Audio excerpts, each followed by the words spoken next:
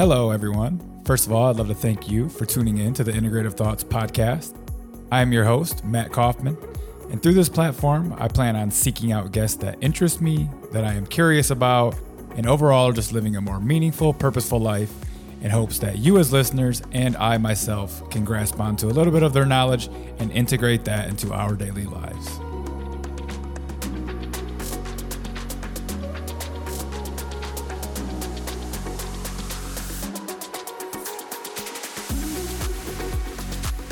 Are you having trouble losing weight? Do you get extreme food cravings, especially at night?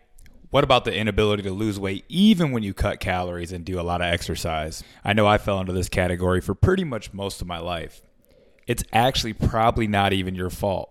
You most likely have what's called leptin resistance.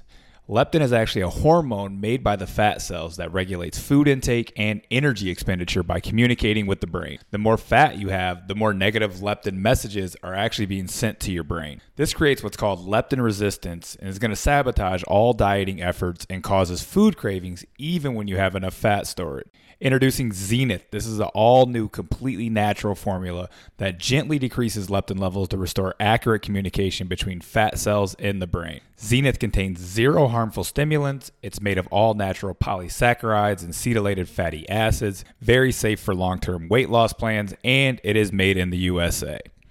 In an 8-week university-conducted double-blind placebo-controlled study, participants lost 21.3 pounds of fat, lost almost 4 inches off their waistline, and reduced serum leptin levels by 43%. So if you or someone you know, someone you really love is struggling with weight loss, head down to the show notes. I'll have a link there and a few videos where you can learn more information about Zenith.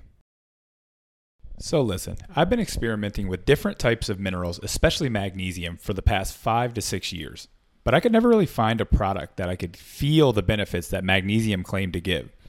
Magnesium is one of the most important minerals for all of human health. It participates in over 600 different biochemical reactions in the body, yet over 80% of the population is deficient. Magnesium deficiency can increase risk for all disease and greatly decrease optimal performance. That's why I like Bioptimizers. They use all 7 forms of magnesium in a highly bioavailable form in their product Magnesium Breakthrough. Magnesium helps with stress, anxiety, sleep, immune function, detoxification, and so much more. If you want to try out this product, head over to Bioptimizers and use code IntegrativeThoughts10 to receive a 10% discount on their amazing product, Mag Breakthrough. Today's guest is the homie Zach Hallford. Now, this is a 3-hour podcast, really circulating around emotional work. So we dive into a lot of his childhood trauma that he has unraveled, revolving around some sexual trauma he experienced at like 7 years old, and how subconsciously that led him into using steroids and bodybuilding. And then in his early 20s, actually realizing he was pretty ill, maybe not a chronic illness, but definitely hormonally wrecked, out of balance, fatigue, brain fog, a lot of things that a lot of us deal with who kind of treat our body like trash. So we uncovered a lot of the emotional work and his trauma responses that he has worked through breathwork and different protocols. We even get into getting our cavitations removed, which is a very, very big deal for a lot of people overcoming chronic illness, which are infections in the jaw. And I think this was an amazing podcast. Honestly, one of my favorites that I've done. A lot of people like to talk to Zach about his financial freedom and his trading business because he does really well for himself in trading. But since he is the homie, I really pushed him beforehand to deep dive on some of these topics that I know he's worked through his breathwork practice, through psychedelics, through yoga, through meditation, all of the practices that I always talk about on my podcast and on my show. So hopefully you guys can relate and get a little bit out of this. This was an amazing episode. So prepare for a 3-hour deep dive on all things trauma and emotional work with the homie Zach Hallford. Zach, welcome to the show, brother. My man, Matt, thank you for having me. Yeah, man, I think this one's going to be a real good vibe. Not only just because we know each other, but also been a long time coming. And I think that what you've been going through and what I've been going through as far as both healing, kind of like similar linear kind of paths. We even had some similar health issues as far as dental work and everything. So super interesting that we cross paths and everything. And so I'm super excited for today for sure. Yeah, it's been a journey for both of us. Absolutely. Yeah. I actually want to start kind of because I know for a lot of people that kind of work through trauma and in their adulthood and kind of figure things out, some of that usually stems from childhood. So why don't you kind of tell us what it was like for you growing up and what your childhood looked like, and if any of the traumas kind of stem from that?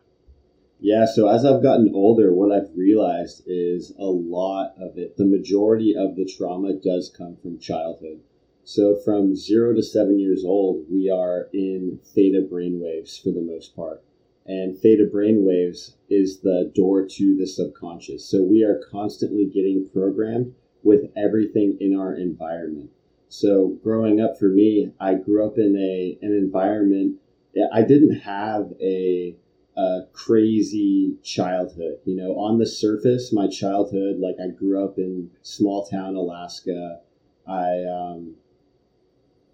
I think I lost you there. Oh, there we go. I grew up in small town Alaska, 5,000 people. I played sports and everything. But the household, the core household, it was very chaotic, very unregulated.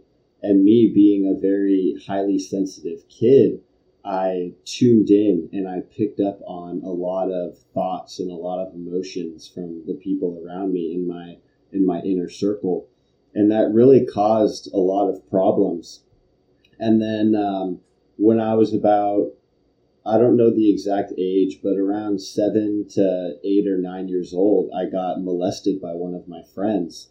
And that was a very traumatic experience for me because it was the first time I had my power taken away from me. And I can very vividly bring myself back, and I can remember it felt like an energy. It felt like something was being stripped from me.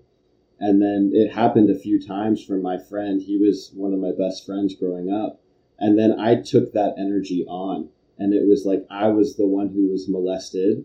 And then I molested a few of my friends, so it was like you hurt me, I hurt you type of thing. And that caused a lot of trauma growing up, especially as I've gotten into more of adulthood.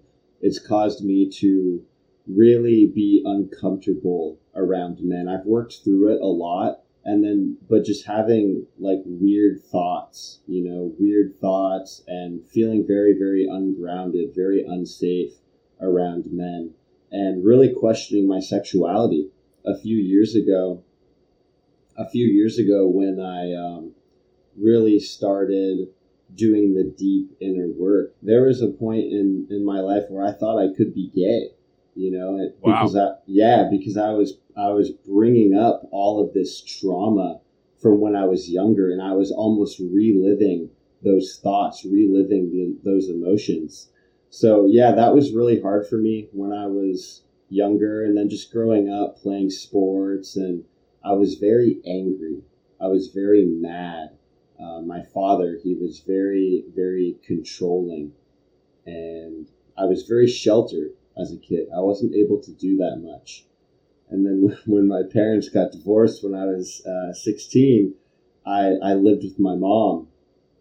And it was like, I'm free. I can do whatever I want, So that's when I really got into bodybuilding and powerlifting.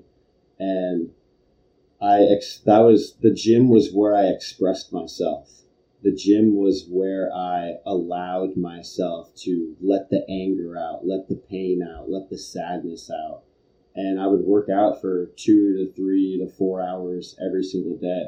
My personality type, I'm an extremist. So whenever I do something, I go all in on it. And that's what I did with bodybuilding is I went all in. And it was great for the time.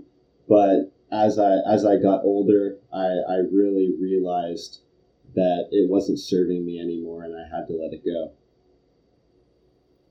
Yeah, so there's layers to this. And before we get into the bodybuilding portion, I think sexual trauma seems to be one that is probably the hardest to let go if it happened during childhood, whether like when you see females who have had some form of like being molested or sexual trauma as a young, they really carry it. And even if they do a lot of deep work. So Being 7 or 8 years old, what did that look like? Was it just like inappropriate touching? I'm like confused at what 7 and 8 year olds like could molest each other. Yeah, yeah. It was just like he was basically humping me. Like he was behind me, he was humping me. Yeah, it wasn't like, I mean, we were 7, 8 years old. We were just kind of messing around, but it was the violation, it was the violation, and I didn't want to do it. And that experience, especially being a very sensitive kid, that experience is what really hurt me and really caused a lot of pain. Wow. And then you went on to do the same actions to other people. Yeah, a few of my friends in the next few months. Yeah. Wow, that's crazy how we pick up on that type of stuff and then we basically bury it forever and it goes away. And I also, we kind of went over my childhood when we did the breathwork stuff we'll get into later. And I told you I felt that I was a little bit more sensitive than my older brothers and cousins who were in the house, and they kind of like beat on me, picked on me. They were like, quote unquote, like making me tougher, which is like, it's an old school paradigm, and it's in a crazy world. Maybe it helped quite a bit to build some armor. And growing up in Flint, Michigan, it's kind of rugged, so you really don't want to be soft. But pushing someone to that extent just to be tough and to play football and to be a better athlete and things like that necessarily didn't allow me to express any emotions. And I feel like we were kind of in the same camp there, where we felt a little bit more in tune and emotional, but didn't know how to express it, or there wasn't really an avenue to express it. And then you experience some of these traumas. We have different traumas, obviously, and you kind of carry that into adulthood. And so it's that's why I like to talk about the childhood stuff. I think a lot of people relate in that aspect. And do you think that maybe that childhood trauma, that kind of molestation, or kind of a soft form of molestation since you were so young, do you think that's why you started doing the bodybuilding and the gear? Like, someone stripped me of my power, so now I'm going to get strong and bold and build this character that basically no one's ever going to be able to take that power away from me again? Yeah, of course, absolutely. That's exactly what it was. It was my armor. It was my shield from being hurt. It was my protective mechanism. And what happens whenever that childhood trauma happens, especially sexual abuse or physical abuse when you're younger, what it teaches you is it teaches you as a child that I am not safe in my body. I do not feel safe in my body. And it's a very dysregulating feeling. And then a lot of people suffer from disassociation. And why are people disassociated from their bodies? It's because there's so much trauma within their bodies, typically from childhood. A lot of abuse victims, they suffer from disassociation because it's too much. It's too much to come back into the body because that's where the pain is. That's where the trauma is. Yeah, and it's crazy. Like, the more I dove into this, and I don't know if you've ever taken the ACE kind of quiz. It's like the childhood trauma kind of like quiz, and it's like the higher you score, like the more likely you are to get sick or develop some form of chronic illness older. And I scored like a perfect score on like the whole thing. And like, it's, of course, I had autoimmune growing up, and it developed into addictions and into Lyme disease. It's just super bizarre how I think some of these traumas that we bury down beneath, they don't just hold on to you emotionally. I think they actually affect cell to cell kind of like mechanistic actions. I think your cells begin to work incorrectly, especially like neuronal stuff, neurotransmitters, and you just start to really slowly degrade over time. And it seems good because you're kind of invincible throughout your 20s. And then you hit that wall somewhere when you've been pushing your body too hard, and you kind of crumble. And then you have to go through this sort of dark night of the soul, hero's journey, whatever you want to call it. So what did the bodybuilding look like for you, and how long were you on the steroids and stuff? Yeah, and that's exactly what happened. Is I took the bodybuilding, the powerlifting to an extreme, and then life slapped me in the face. So I started bodybuilding, powerlifting around 16 years old. I competed in my first few shows at 17, 18, won my first few bodybuilding shows. Then I got into powerlifting, and I was powerlifting. I only did 2 bodybuilding shows, but I did 10 powerlifting meets. And during that time, I won Americans. I won Americans for my age nationals.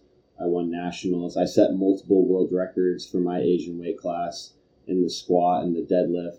And I started taking steroids a little bit after I started competing. So just to be clear, I never cheated. I always competed in untested federations, meaning like pretty much everyone is on gear, So I started taking when I was 18, my senior year in high school, actually, the second half of my senior year in high school. Yeah, and then I started really just playing on and off with cycles. Like the first cycle, I just did test, and then I got into test and D-ball, and then I got into test, trend, D-ball, and I really just started to take more and more substances as the cycle went on. And when I was 20 years old, I had a plant medicine experience. Actually, I took MDMA for the first time, and it was the first really experience I had like that, other than smoking marijuana when I was a little bit younger. And it completely opened my eyes up. It changed my perspective on everything. It showed me that if I want to be alive when I'm 40 or 50 and I actually want to feel good in my body, I have to stop doing this. So that experience right there showed me that bodybuilding wasn't for me anymore. And then when I was 20 years old is when I really began the healing journey. And I was cutting down from 230 pounds. I was 230 pounds at my biggest, and I'm about 165 now. So it's been a really long journey, and I've realized a lot during that experience, especially with how trauma is formed in the tissues, as you were talking about a little bit earlier. Yeah, that's amazing. And I think you listened to my show with Ryan Sprague, and we kind of touched on that. MDMA is like the one party drug that kind of can give you a revelation sometimes unexpectedly. I think like mushrooms may do that for some people, but it's more so like scary. Like MDMA is kind of like you're just like, oh, in this party zone, I'm feeling great. And then all of a sudden you're like, I need to change like everything. Like, this is not the beaten path for me. Like, I'm an alcoholic. Well, for me, like, I was an alcoholic. I was on other drugs. And then I started going to, like, EDM and festival stuff and got introduced to MDMA. And I think I started to shift. Like, I started to think differently. That's when I, like, quit doing the other drugs. And I started microdosing and things like that. And kind of quit drinking as heavy. And it's interesting, like, you don't really mean for the MDMA to be, like, a plant medicine kind of experience. But it can end up being for some people.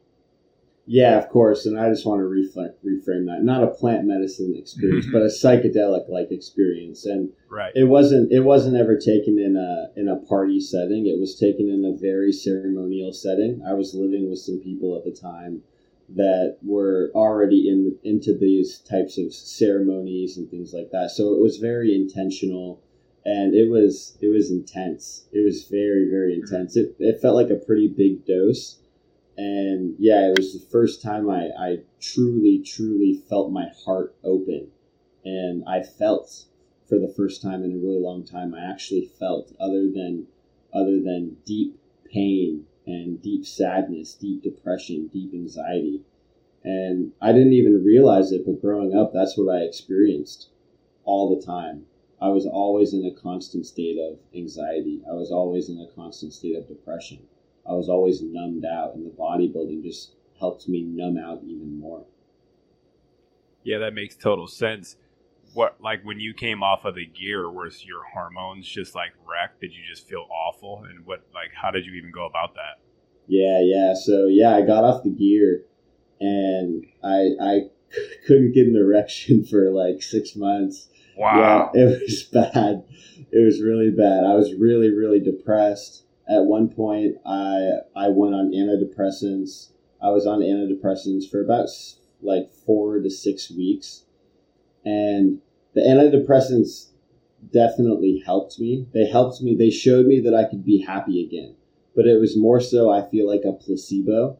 Like I was more so putting, okay, I'm going to take this pill and I'm going to be happy. So I was putting the intention into the pill, because the pill that I was taking, it takes around 3 to 5 weeks to kick in, So, it was a journey. I got right into MMA after I stopped bodybuilding, and that was bodybuilding, but reincarnated into MMA. It was the same exact thing.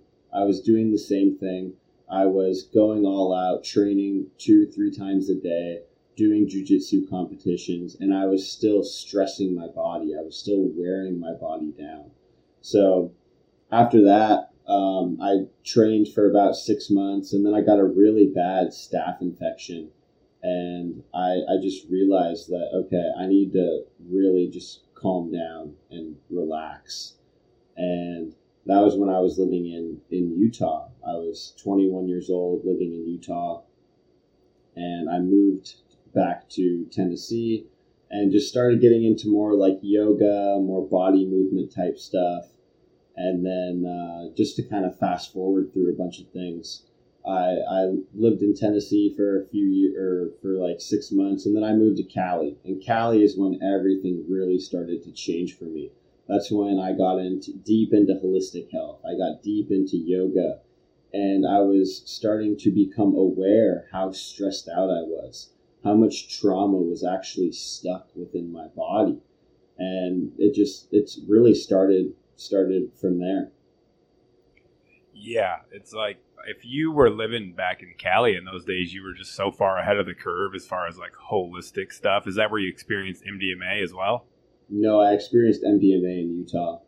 Wow, interesting. I figured it would have been when you were spent your time in California, just because it's so popular out there. It's like I feel like everyone's like scurrying away from California now, but if you were there, 10, 20 years ago, you were really ahead of the curve as far as health and wellness.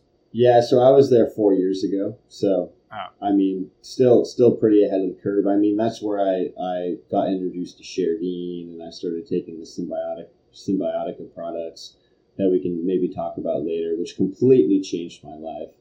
And also, I'd love to circle back to a mushroom experience. The only plant medicine experience I had back in Cali, 8 grams of mushrooms. Yeah. 8 grams. That's a hefty dose. Yeah, it was a big dose. What did you get from that experience? Be very, very mindful of who you do plant medicines with.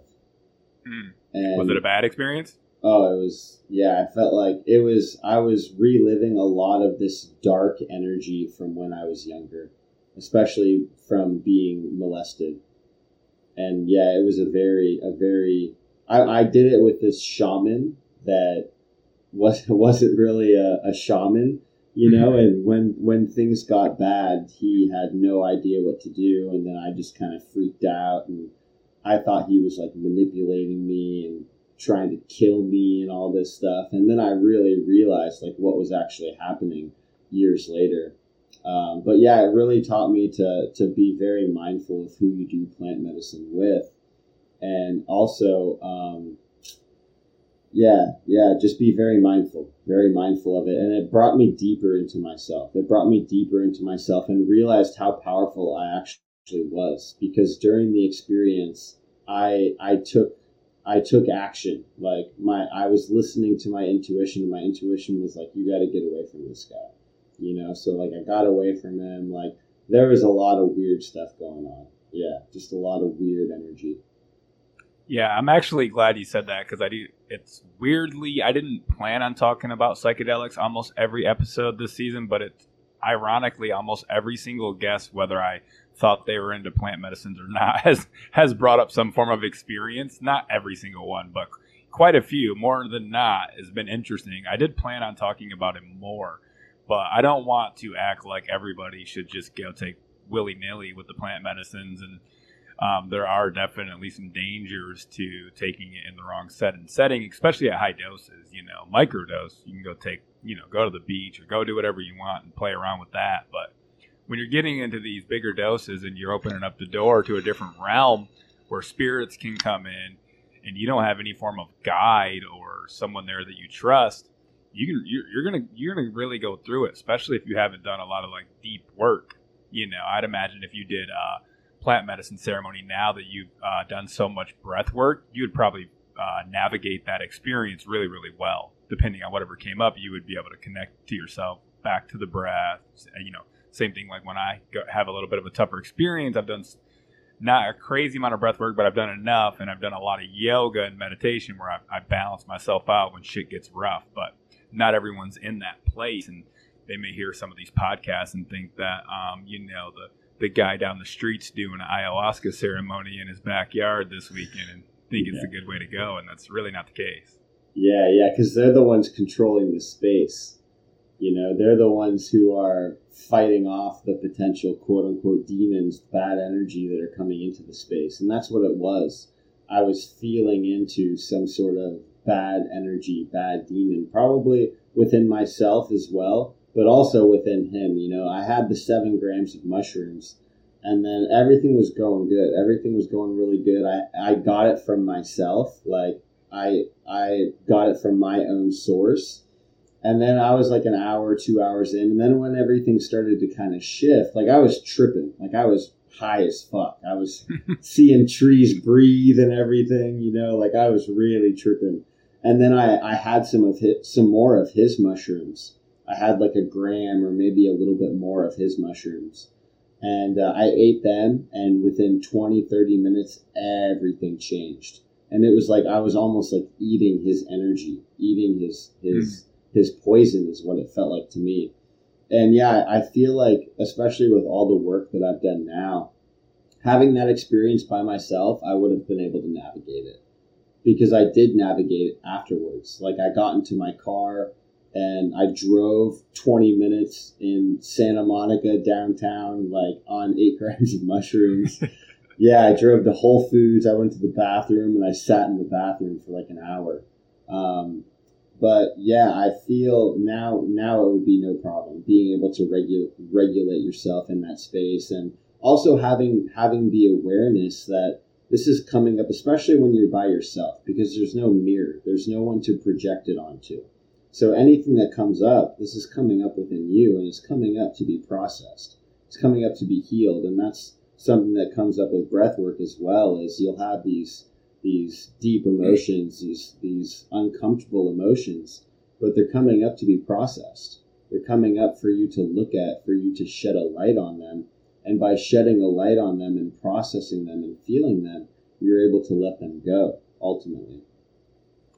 Absolutely. I actually have been enjoying some of the more sober style practices after doing quite a bit of plant medicine for a couple of years. I've probably only done like one bigger journey in the past year and a half. I was especially dealing with the Lyme, it was almost like too much for the nervous system while I was trying to go through that process to do anything besides a microdose. I think I've done like one bigger dose, and it was amazing. And then I was like tired for like 3 days because I was obviously dealing with Lyme. So it's like you feel good and you get all these like neurochemicals, and then it's like, dude, you're dysregulated as fuck. Chill that out. So I haven't really done that many dealing with that, but I do plan on doing some more, trying ayahuasca for the first time later this year, actually, once I'm a little bit more regulated after Costa Rica and things settle down. So let me get back into it as I keep regaining some health. And I think that they are powerful, and I think that they're potent, and I think so many people have traumas that they don't realize that, these traumas I want to actually kind of touch on because I never really brought this up, but these traumas that we talked about, they're unconscious in the moment. Like how I displayed and asked you if you built that armor around bodybuilding because of that sexual trauma.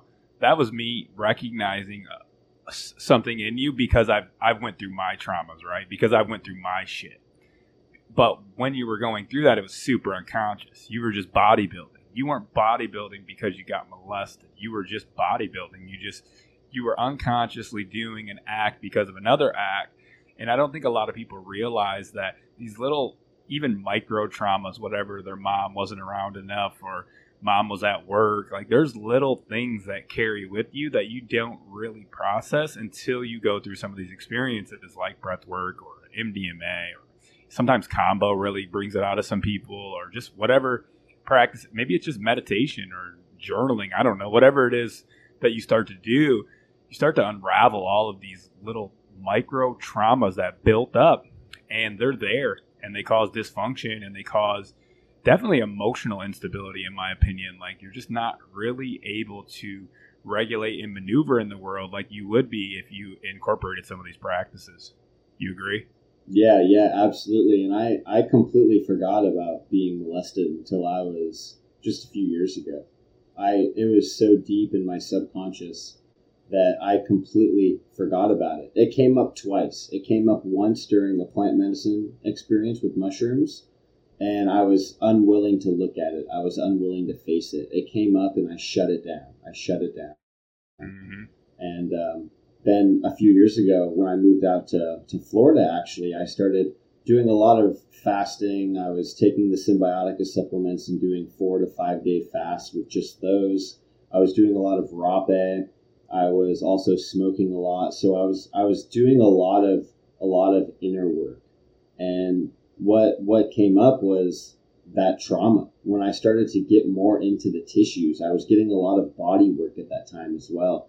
And the term "your issues are in your tissues," it's very true, and I've experienced that. I've experienced getting body work on my abdomen and just completely start sobbing in tears for no reason, for no reason at all. So yeah, the trauma is definitely stored in the tissues, and whenever it's very traumatic, your mind doesn't want to remember it. It doesn't want to remember it, but it's also going to store that. So if it happens again, it makes you dysregulated. It is observing the environment for something like that to keep you safe. Because ultimately, what does your ego want to do for you? It wants to keep you safe. So what it's going to do is it's going to scan the outer environment, and whenever something like that comes up that could be a potential threat, it's going to push you into a dysregulated state. So whenever you get molested when you're younger, especially, I mean, what happened to me, it wasn't really that big of a deal, but how I handled it emotionally, like being so sensitive, it was a big deal. Trauma isn't what happens, it's how you respond to what happened. So someone who like gets raped or gets molested like very, very violently when they're younger, what does that teach them? It teaches them to not feel safe around men, not feel safe around anyone, and then you're constantly in a dysregulated state, and that causes anxiety, depression, loneliness, all of this stuff. So yeah, it goes very, very deep, and it all stems from just being able to regulate yourself. Being able to regulate yourself is one of the most important things, especially nowadays. And that's why I'm so passionate about breathwork, because breathwork is, from my experience, the most powerful way to regulate your nervous system in stressful times.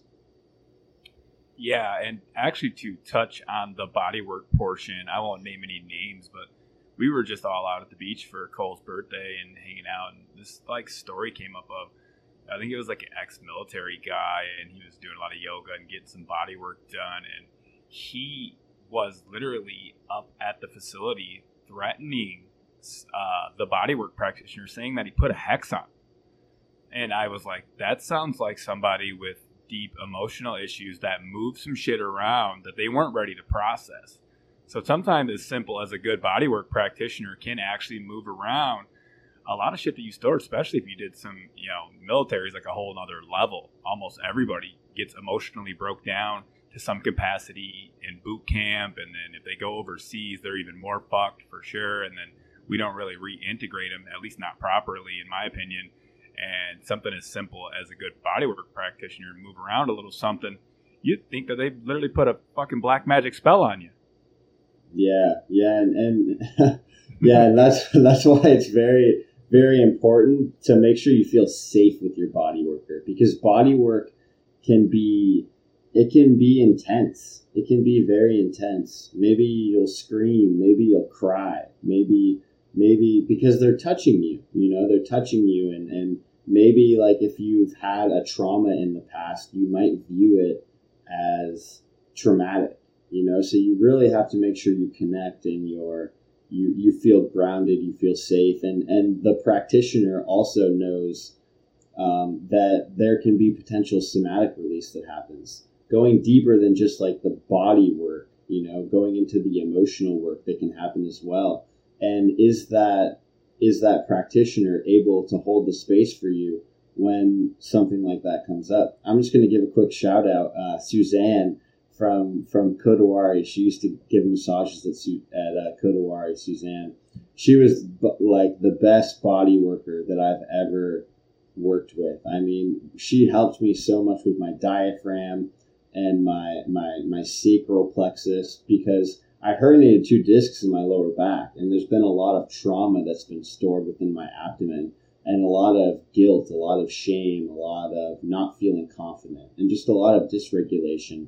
So she was absolutely amazing in holding the space for when the tears and everything came up, and was a big part of my life in helping me express my emotions and feeling free in expressing my emotions.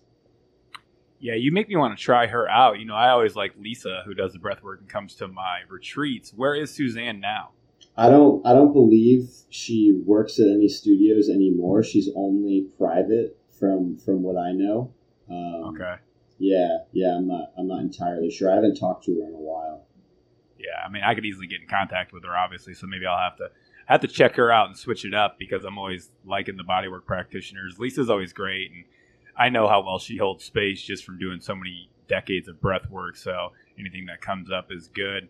And touching on that, you know what is a cool-ass idea that I heard from Ben Greenfield that I haven't tried out is when he's getting breath work done from his lady, obviously he super trusts her, she comes to his house, he has a voice recorder where he spews out every single thing that's coming to his mind, so that it's not just moving around and kind of being stored, and then he can come back to it later and re-listen when he's not in that experience, because obviously you can't really like journal or whatever while you're getting body work done. You're moving all sorts of ways, and that might be a good idea for some people if they have a deep kind of bodywork practitioner that they can trust and that they're comfortable like spewing out all these random emotions into a voice recorder, and then going back and process that later. That's like a mental note that I took from one of his podcasts that I want to try out in the future. Yeah, and what you're doing as well is you're opening your channel up. You're opening up your meridian system when you're doing when you're doing breath work. You're allowing your intuition, you're allowing God, source, to flow through you a lot more. And that's when all of those insights come in. You ever be in a breathwork journey and you're doing your breath work and so many downloads, so many insights are coming, and then you just forget them all, or the majority of them, and that's pretty cool that he's doing that. He's speaking it into a voice recording and processing it afterwards, because things can come in when you get opened up during breath work. Things can come in so fast. Things can come in very, very fast, like downloads and thoughts and intuitive guidance and stuff like that. And yeah, you can't write it down, and the majority of the time you don't mentally remember it at all. But I believe the stuff that you should remember and it's meant for you to remember, you will remember. Yeah, actually, so, no, he's actually doing that during his body work, his massage, not breath work. But either way, okay. It would. I don't know if you could do it during breath work because you're literally focused on the breath, but that might be something that if something popped up, you could take a quick intermission, talk into the recorder, go back into the breath, because it's really not going to kill you to take a couple breaths off, say something in a recorder, and you'll dive right back in easy in my experience, because every once in a while you do feel like taking a break or slowing down anyways, because it gets a little intense. And you are right. I mean, your mind is going everywhere during breathwork. We'll get into that a little bit later about how that looks, but you definitely lose some of the aspects of it because you're almost in a psychedelic experience, in my opinion. And I feel almost similar after I do a breathwork session for the next couple of days as if I did do a plant medicine ceremony. So it's really, really interesting. Yeah, absolutely. It has a very powerful effect. And breathwork was actually the most powerful experience I've ever had, regardless of any plant medicine experience. So there's definitely, and that's what I'm doing right now. I'm not doing any plant medicines. I'm not microdosing. I'm just going full breath work, meditation, healthy, holistic lifestyle, just like that, and just allowing what comes through to come through and not using anything external, because you can get lost in the external. You can get lost in the substances as well. Yeah, that is very true. Before we get into all your breathwork training, you kind of touched on some like health issues? Because when I met you in Tampa, you were literally in my wife's, or maybe my wife and I came to a class. I believe it was actually Cole teaching, and you just laid face down in the hot yoga class the entire time. I was kind of like, what the fuck is this guy doing? Like, I mean, whatever, it's your practice, brother. But I was like, he didn't do anything. He never made it from the floor. He just kind of, he was getting some infrared treatment. So what was like that period like, and what were them like chronic issues? Did you ever get like a diagnosis, or did you kind of just figure it out yourself? Talk about being in a dysregulated state, right? Just needing to go into yoga classes and just lie down the whole time. So yeah, I never got diagnosed with anything. I mean, I had depression, anxiety. I had really, really bad suicidal thoughts growing up. I never attempted to commit suicide, but I had really bad suicidal thoughts.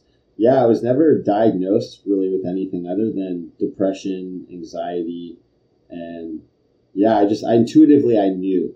This was this whole experience for me, the whole healing journey. It's been a big intuitive experience, connecting to my body and allowing my body to speak, allowing my intuition to speak, and allowing it to guide the way. And my intuition, my body was telling me, bro, you need to chill the fuck out. Like you've been really dysregulated, taking steroids, 230 pounds, now doing all these plant medicines, smoking.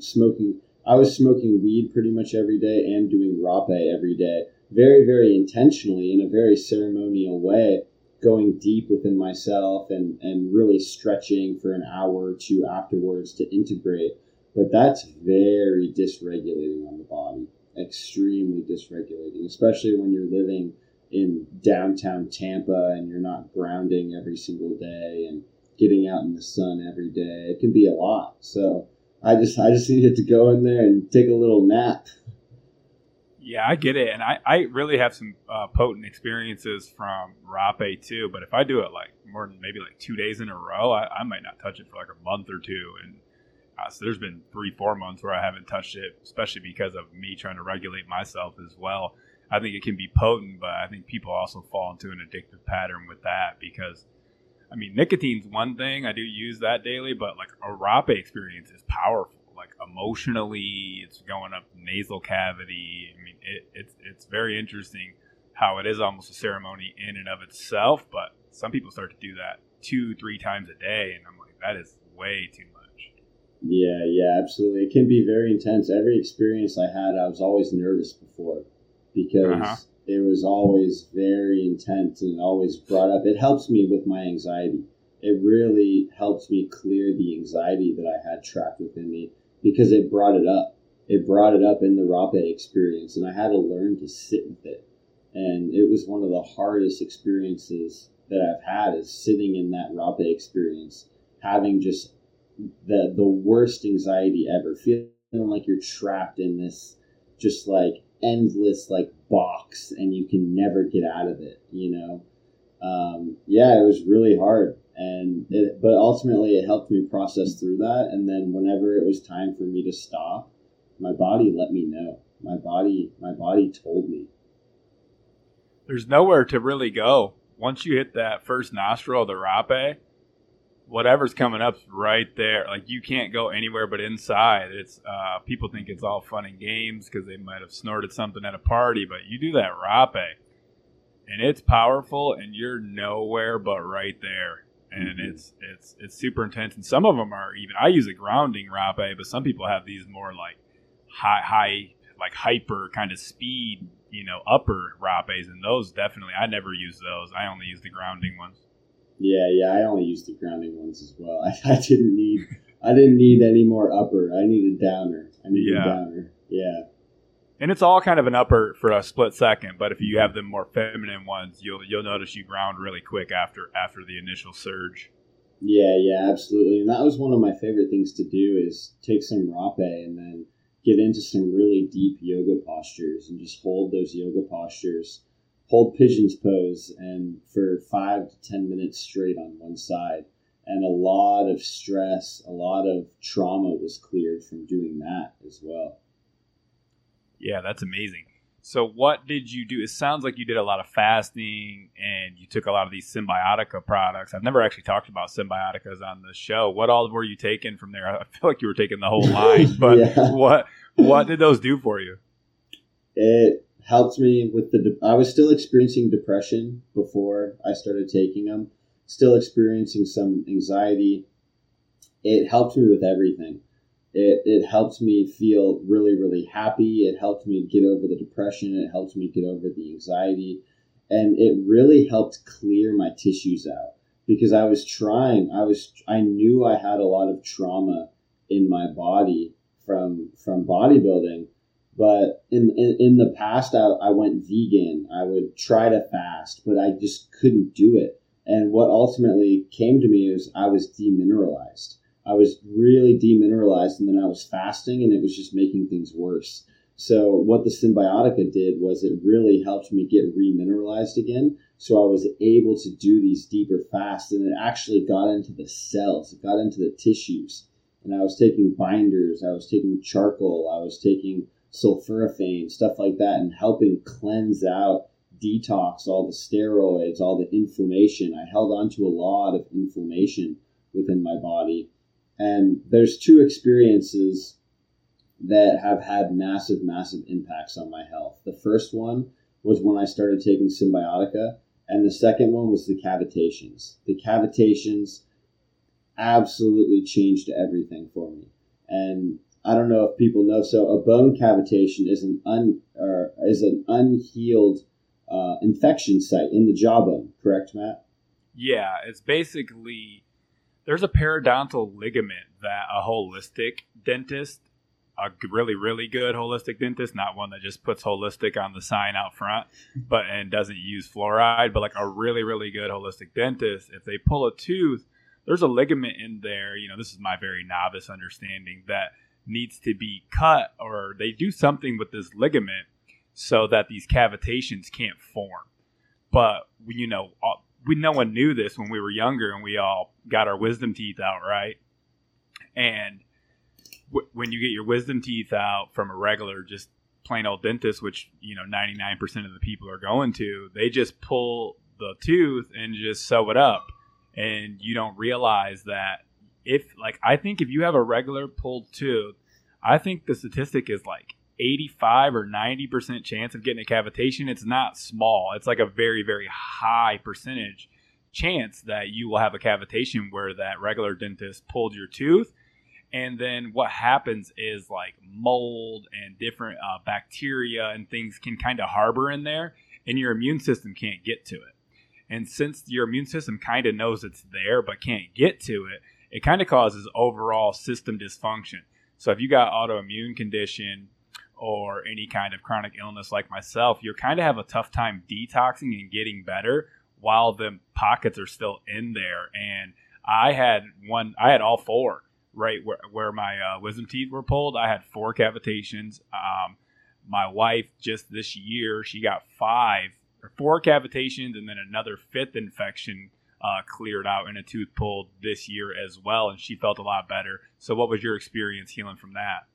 Yeah, so I had 4 cavitations and 1 root canal as well. And I actually had a 5th, I had a tooth pulled when I was younger, but they checked that and that site miraculously wasn't infected. So I had 4 infections, each wisdom tooth was infected, and then the root canal. And yeah, I got that taken out, and I woke up from the experience. I got home, and I realized, because I was having heart problems. I was having like almost like a double heartbeat. It felt like, and I felt like there was a lot of stress, a lot of tension around my heart. And then I came back home from the surgery, and I realized, wow, I feel like I'm like almost like high, like I'm really relaxed. And I was thinking, okay, it's maybe from the anesthesia. I got knocked out. But then that the next day, I still felt it. The day after that, I still felt that. And brain fog went away. My energy levels were a lot better. I felt a lot more grounded, a lot more relaxed. And my heart just felt so much more open. My heart felt like it finally just feel like it was safe. And one of the reasons why the heart was impacted so much is because we have different meridian channels, right? And our wisdom teeth are on the meridian channel of our heart. So if we have infections in our wisdom teeth, those infections, they're going right to the channel of our heart. And like you said, I mean, I think it's almost impossible to heal. I don't want to say impossible because nothing's impossible, like with Dr. Joe Dispenza. But I mean, you have infections in your mouth and you're constantly swallowing that. And where is that going? It's going straight to your gut. And that is just causing so many problems. And after that experience as well, I lost probably 5 or 10 pounds. My skin looked way better. Just overall, it was a massive, massive experience for me.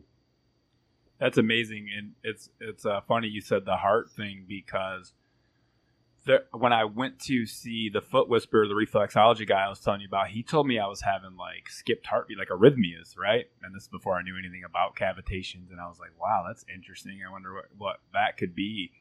And then there was a few times where my heart like had pain, and I've never had that before. And I was young. I was like just over 30. I was like, am I like this healthy, like eating paleo type of guy? Like, am I having a heart attack? Like my heart, it hurt so bad. And I was like, I felt like I was going to pass out a couple times. And that probably happened, I don't even know, 15, 20 times. I got them cavitations removed, and I have literally never had a pain in my heart again. So for people that think that your dental infections aren't one of the biggest impacts on your health, then I mean, I'm going to do a whole show on those for sure in the future. Yeah, it all goes downstream. So any infections, especially right here, so close to your brain, it all goes downstream. And one of the reasons why I believe it impacts the heart so much is because the heart, it's very stressful to the heart. It's very stressful to the heart to always be fighting off an infection, to always have these potential mold, parasites, all of this stuff coming down, and it's pumping it and then spreading it through its body, and all that stuff is getting in the heart. You know, it's really, really a mess. Yeah, and the root canals are another thing.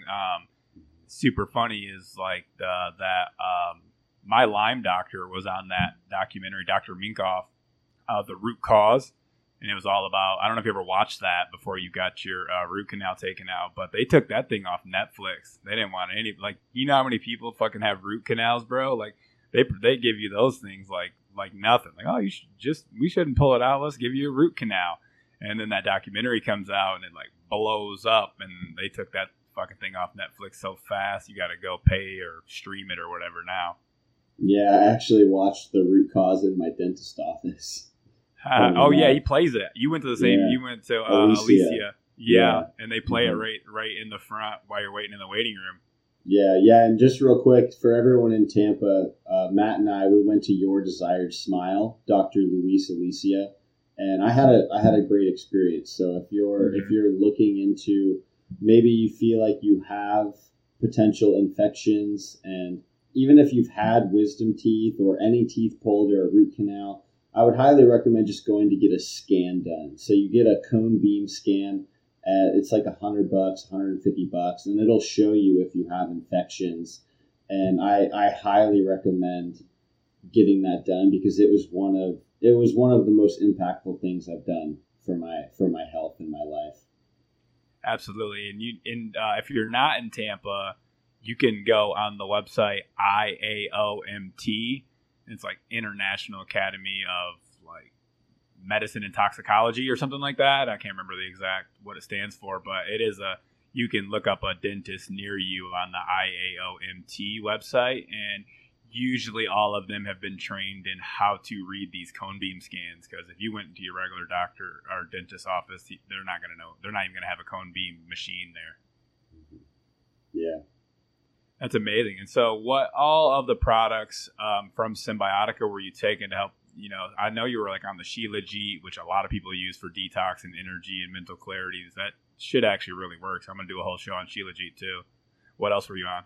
Yeah, so I was pretty much on all their products. I was taking their vitamin B12, B6, their vitamin D3K2, their omega, the vitamin C, the mushrooms, the shilajit. I was taking their sulforaphane at the time, which is now super greens, the magnesium L-threonate. I was on their activated charcoal. I was taking their elderberry, and I mean, just that was during the time frame of when I was fasting a lot and doing all that. Now they've came out with a lot more products, and now I really like their probiotic. Their probiotic is great. The super greens is great. The plant protein, the magnesium L-threonate, the Para X is my favorite product. I've only taken it for a month with them so far because it's been sold out. But the Para X, it helps neutralize parasites and harmful gut bacteria. And I'll tell you what, the experience I had with Para X over the month that I took it was like a spiritual psychedelic experience in itself. And those parasites coming up, as you've talked about in previous podcasts, there's a lot of emotion behind them. There's a lot of stuff that can come up. So yeah, just pretty much all their products I take. Their zinc product is very, very good. Their new inflammation product is awesome. It really helped, as I told you a few days ago, it really helped with my infection sites where my cavitations were, because there's still a little bit of inflammation from where they've been healing. And the inflammatory product that they came out with is really, really good. So I recommend all of them. It's Symbiotica, Cymbiotika.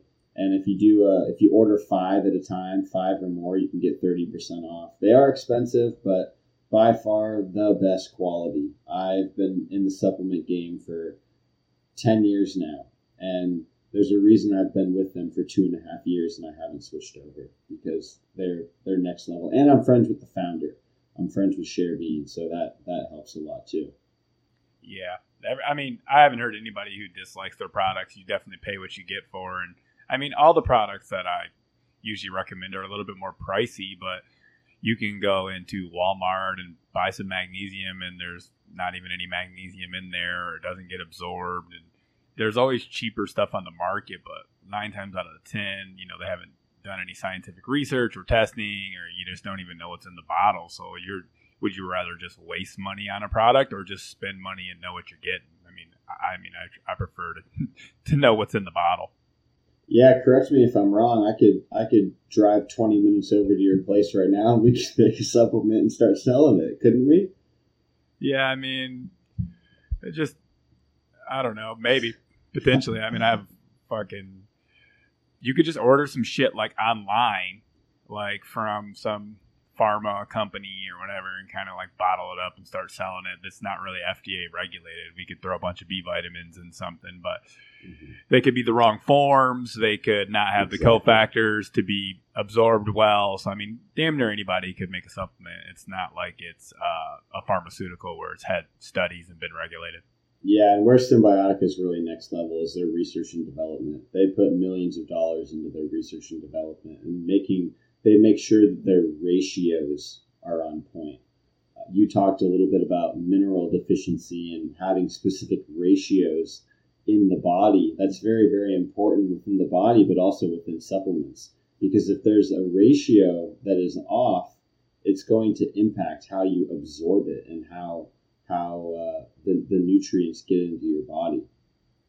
Yes, it's really interesting how deep in the weeds you can get with it, especially like, magnesium is more absorbed if you use different forms of magnesium, and then it's even more absorbed if you put like vitamin B6 in there. So it's like there's so much that goes into a supplement instead of just buying like, some magnesium supplement. There's a lot of detail that goes into whether it's even going to work or if you're just going to be throwing money out the window.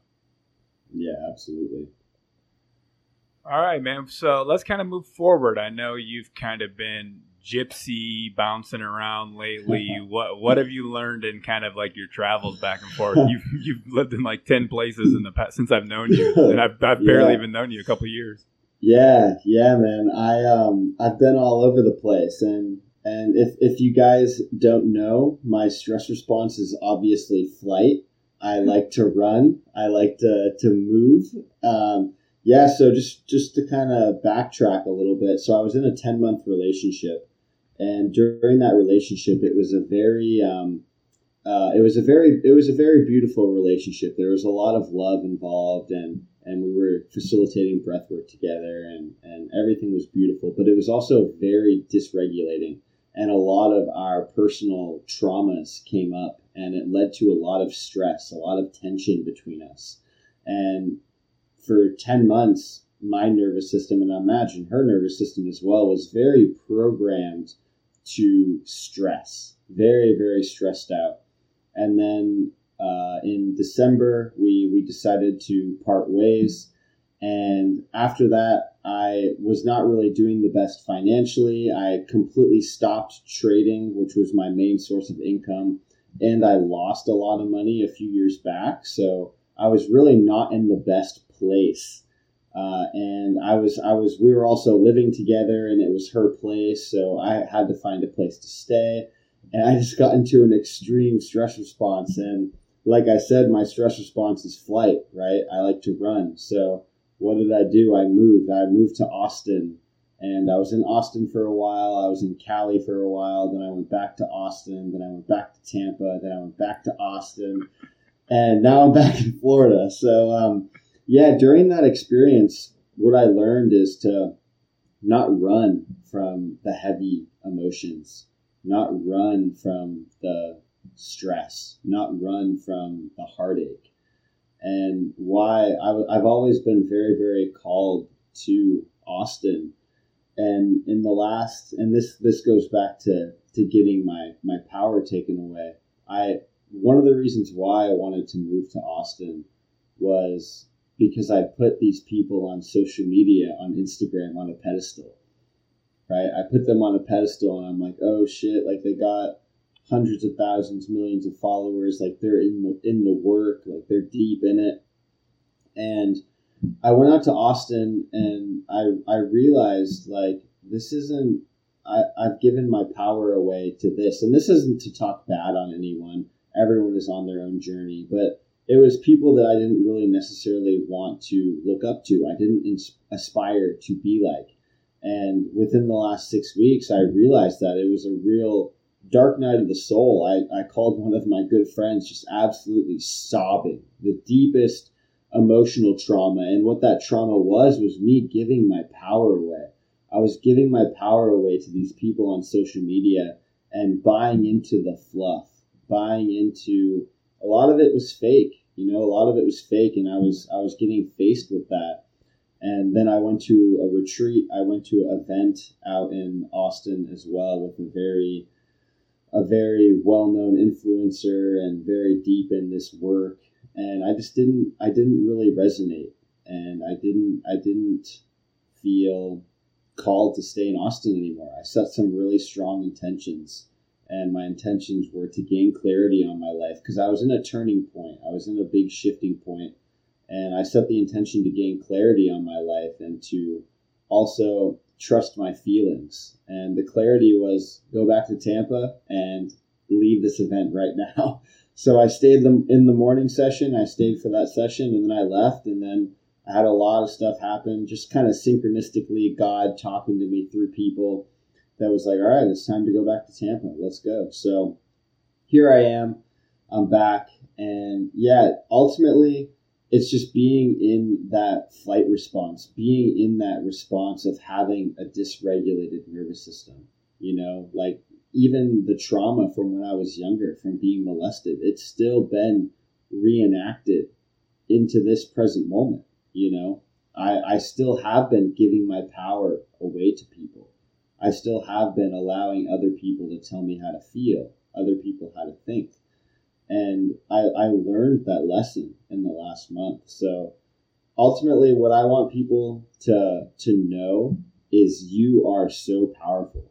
You are so powerful. You can do anything you set your mind to, but it's putting in the effort, putting in the energy every single day to tap into that power. Tapping into that power, it takes work. but it's so worth it once you do, and you're worthy of tapping into that power.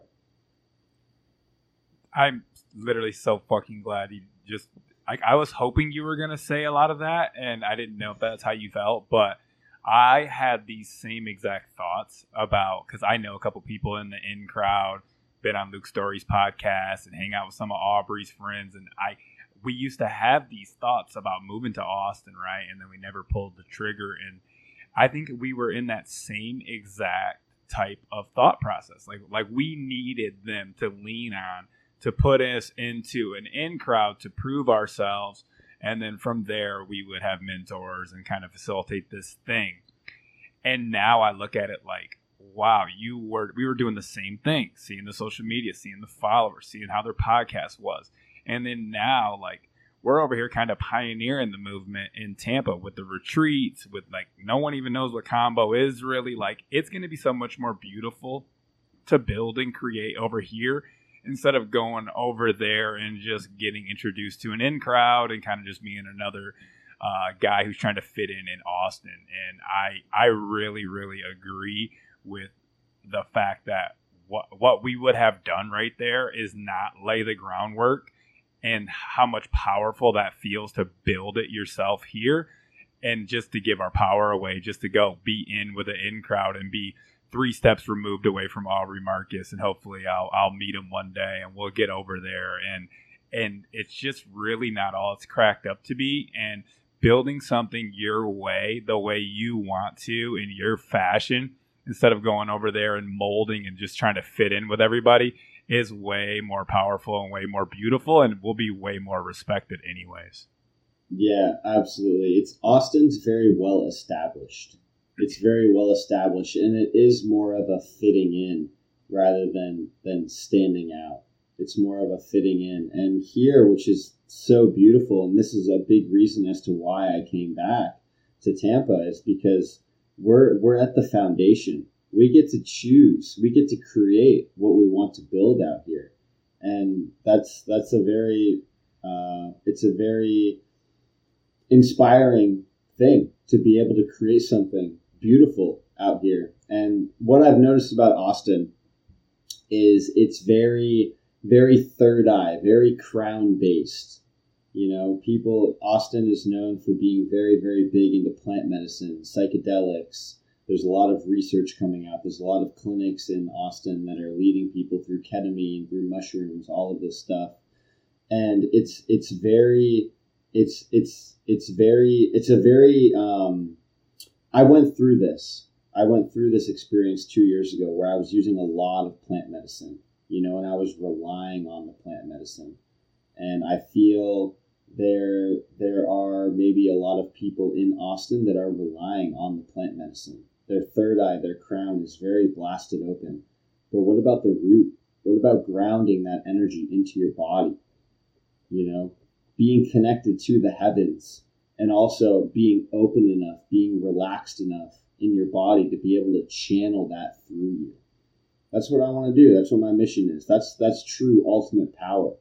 Being connected to the heavens and being connected to your heart, and then spreading it with everyone around you. And I feel like Tampa's the best place to do that for me right now.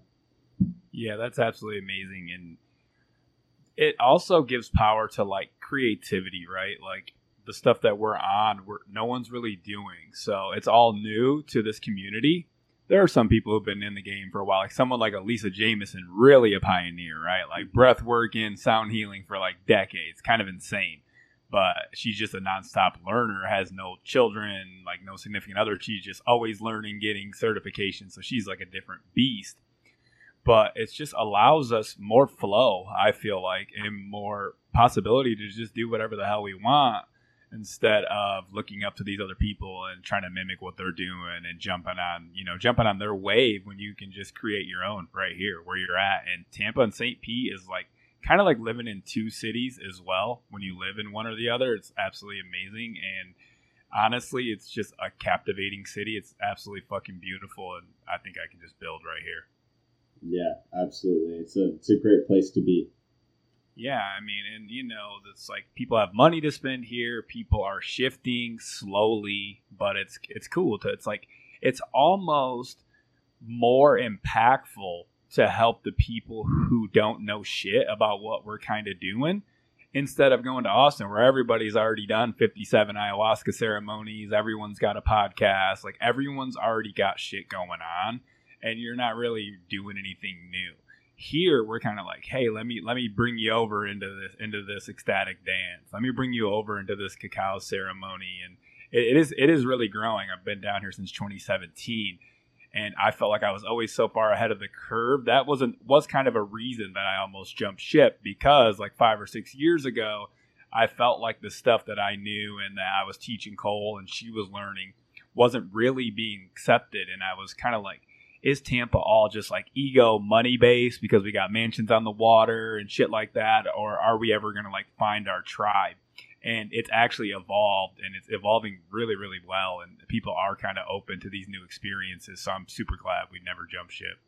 Yeah, it's evolving very fast. And I've lived in quite a few different places. And I will say Tampa, the Tampa St. Pete, especially Tampa, has the biggest yoga community that I have ever seen in all the places that I've lived. And within the yoga community, there's a lot of growth for potential, because these people are maybe introduced to breathwork, introduced to psychedelics. These people are a lot more open, so the yoga community is huge out here, and there's a lot of potential for expansion.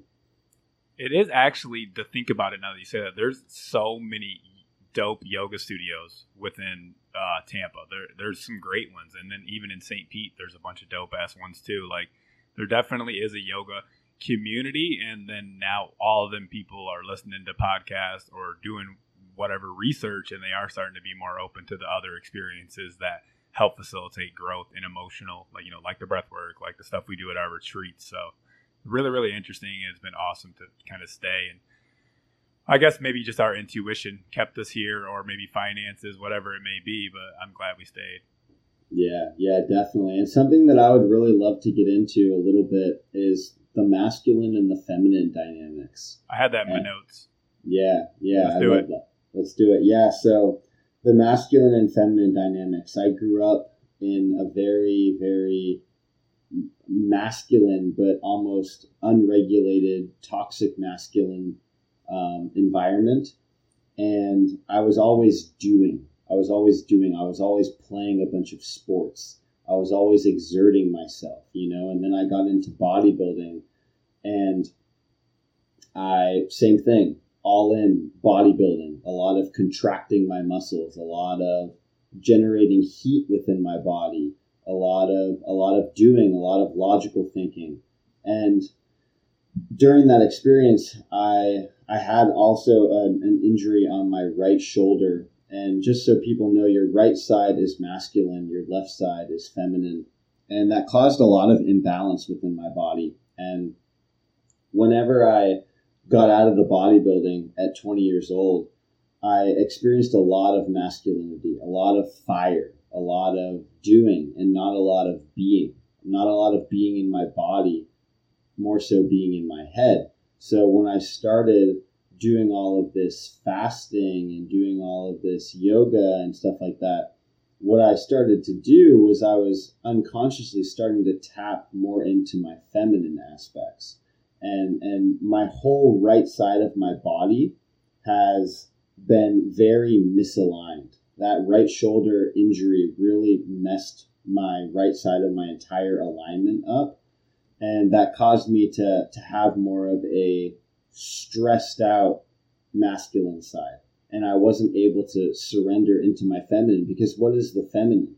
The feminine is receptive. The feminine is receiving. And what happened when I was younger, when I was receiving? I was molested, so it all ties in together. I didn't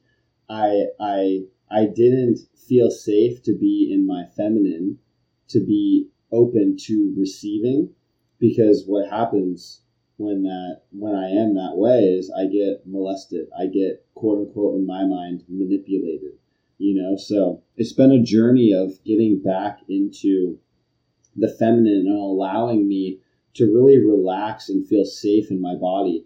And how do you do that? So the fastest way to balance yourself out, from my experience, if you're on one end of the pendulum, you're on the super masculine end of the pendulum, and then you have the super feminine end of the pendulum, and the balance is right here. If you are over here on the super, super masculine side, the easiest way to balance yourself out is to go over to the feminine.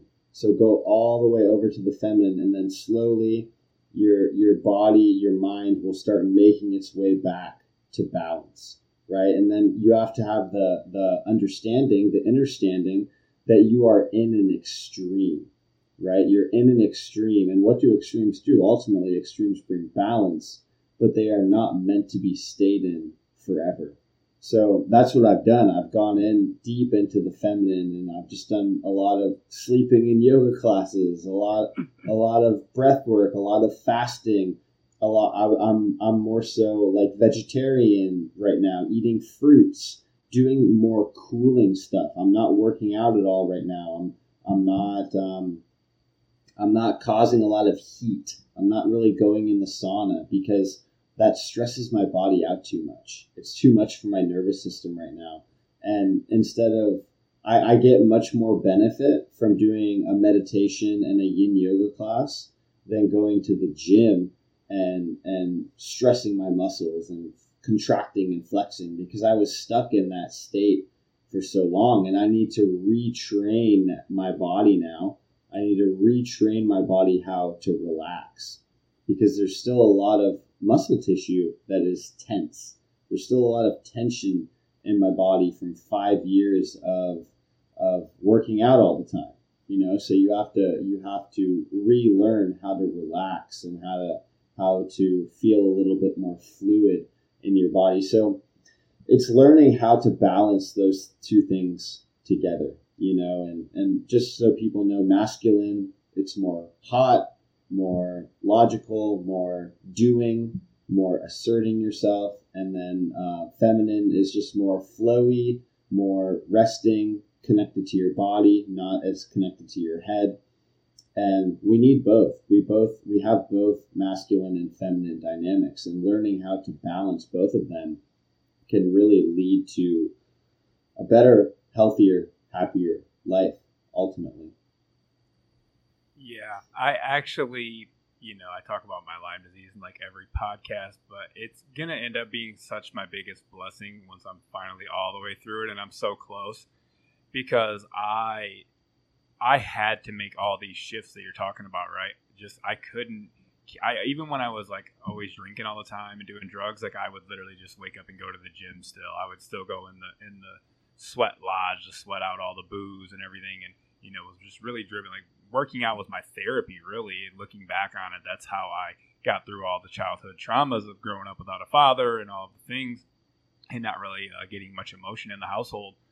But once I got so sick, the only thing I could really do was a yoga class. I couldn't really live. Like if I would force myself to go to the gym, and I go like 3 or 4 days in a row, and then I'd just be like just burnt out. Like my body couldn't keep up with it. And so I like lost a lot of muscle and just didn't, all the things that used to validate me, right? Like looking good, having some muscle, being masculine. And I just couldn't keep up with that. I just could only really do yoga. My meditation sucked because my brain fog was there so bad, but I still would do it. And these like grounding practices were all I had. That was it. And so not only did it shift me to sobriety because I couldn't no longer tolerate alcohol and shitty foods, I also no longer had my one form of therapy, my masculine style, squats, deadlifts, bench presses, how much can I lift? It was gone. It was stripped from me, stripped down to the bone. I had pain everywhere. And I actually needed yoga to not have so much joint pain. And especially like the infrared classes, they would kind of wipe me out a little bit. But like if I didn't go to them often, then I would have so much joint pain from the Lyme and the mold that I literally could like not function. So I was forced to just keep going to yoga. And in that, I had to learn basically how to love my own self, again, without all the tools that I used growing up for the first 30 years of my life, and in that, it was actually hard. It was depressing because I wanted to look good. I do love lifting weights, but I've had to give myself so much grace and relearn and reprocess how to just love myself exactly how I am and exactly for what I'm capable of in the moment. And it was very, very feminine. It was softening, right? Like, you can easily love yourself when you're ripped out, you're huge, you're benching, 300 pounds. Easy to love yourself. You look good. You look better, especially in America. You look around and everyone's so out of shape. It's like, I'm fucking great, right? But when you can't do that and you have to learn new tools and new ways to go about your daily life, it just was a total reframe. And I had to really swing to that feminine just based off of necessity. And it was really, really fucking tough, but it did bring me back to that center where now I can work out and do yoga and do all the things and try to integrate both sides of myself. So for anyone who is really, really, I'm into like gender roles and being masculine and the woman being feminine and all the things, but you do need to tap into both sides. There is definitely benefits of bringing awareness to both and then integrating that in your daily lives. And that's a big part where I feel like a lot of relationships don't work. Like Cole and I have really kind of integrated. She, I would say, even has a little bit more of like a fiery, Latina, Spanish kind of go-getter, independent vibe. And I think her going through like yoga training and doing a lot of yoga kind of helped her settle into more of like her feminine power and helping her, like, she likes to throw these retreats for all women and things like that. And I think we were both kind of just like go get her, fire, party, workout, like, just both hot all the time. And she got a little bit sick as well from her breast implants and everything. And I think it kind of allowed both of us to cool down. And now we both have a good blend, I think, of that balance. Yeah, absolutely. And I just want to bring some acknowledgement to you and Cole. You guys have really been through it, your journey together, and yeah, you went through a huge healing journey together, and you're back together, or together better than ever, running retreats and yeah. So I just want to bring acknowledgement to that and say it's great to see that, and I'm really happy for you guys.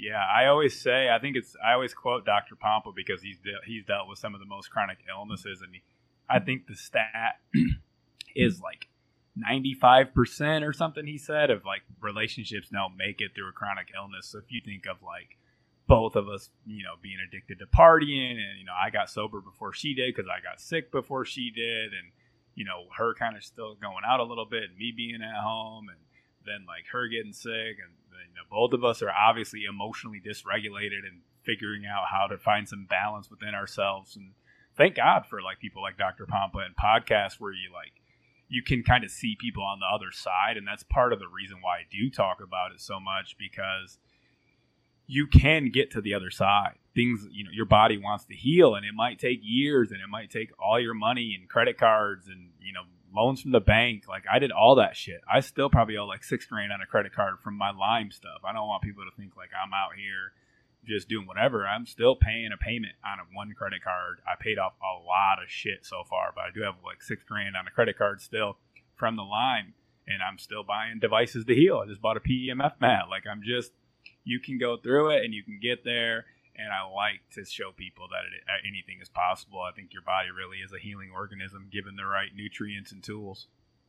Yeah, absolutely. And I'm in the same boat. I spent so much money, credit cards. Like I did a lot of that stuff as well. Getting on Symbiotica. I probably spent $20,000 plus on Symbiotica over the last 2.5 years. So yeah, healing is expensive. It's very expensive, but you can either pay the supplement companies and the holistic health companies right now, or you can pay your doctor later on and really feel like shit in the process, so it's worth it. It's so worth it. And I just want to circle back a little bit to being able to work out and being all swole and jacked and saying it's easy to love yourself in that stage. What is that? It's false love. It's an ego. It's building your identity around how you look, because what happens when you lose that? There's maybe a lot of depression, shame, guilt, whatever, not confident. And that's what happened to me about 3 months ago, life just slapped me in the face.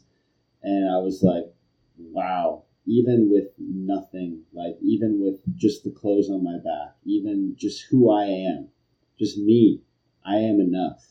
Like I am loved. I am worthy. I am enough. Just being me. And that's a message to everyone listening to this. Like, you are enough. You are worthy. You are loved, regardless of your circumstances, regardless of the things that you've been through, regardless of the things that you've done. All that matters is you're here right now. You're alive. You are healthy. You're here. You're here. What a beautiful thing it is to be alive, to experience this life experience. You know, it's like, and we're so, a lot of us, we're so stressed out nowadays. We're always doing. You see people driving down the street, hauling ass, honking at each other, flipping each other off. You know, like constantly just going in a very high stress environment. What about remembering to be? What about remembering to just relax? What about remembering to just be grateful for the things around you? You know, and reflecting, making space to reflect on how far you've come. Like how far you've come, Matt. I mean, you know, it's just making time to really sit back and look and be like, wow, this is where I'm at. And the journey, it's never ending. Like that's the trick. That's what some, you know, like I thought, yeah, I'm a breathwork facilitator now. Like I'm going to do all this healing and I'm going to get to a point where I don't have any more healing to do and I'm going to be perfect and I'm going to be good. But the more healing you do, the more you experience because you're even more sensitive now. You're even more opened up. So you feel things even deeper now. So it's a double-edged sword, right? We have balance in everything in life. We have polarity in everything. So if you want to experience heaven on earth, if you want to experience the highs of highs, you got to be willing to go through hell. You got to be willing to go through the lows. You got to be willing to go through the Lyme's disease, go through the 230 pounds, go through that dark night of the soul over and over again if you really want to experience that. So you have to ask yourself, like, is this worth it? Is this worth it? And am I willing to go through this? And if you are, then you're set up for a beautiful life. Not an easy life, but a beautiful life. Absolutely. Yeah. You know, it's like not even like, is it worth it? It's like, am I worth it? Mm. Are you worth it? You know, ask you, you know, journal tomorrow morning. Am I worth it? Am I going to live? Because it's really going through chronic illness and becoming hyper aware. And I'm sure you probably think of this too.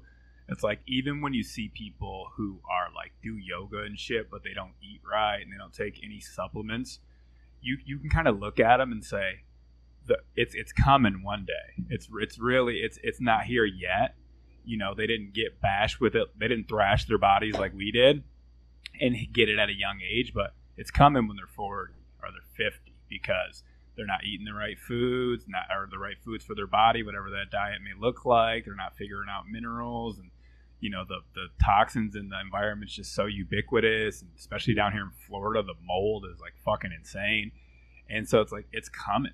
And a lot of times people don't even understand it. And I've learned this through health coaching some people and having some like intake calls about like, you know, even with combo, I like to do a pretty like, you know, I like to talk to people for a minute and kind of get where they're going and what they're really even trying to experience it for. And if you're just trying to see what it's like, that's cool. But, you know, a lot of people are usually coming to something that extreme because of some issue, right? And a lot of times they're like, oh, I'm pretty okay. But then like you dig, right? You go like, you know, how's your energy?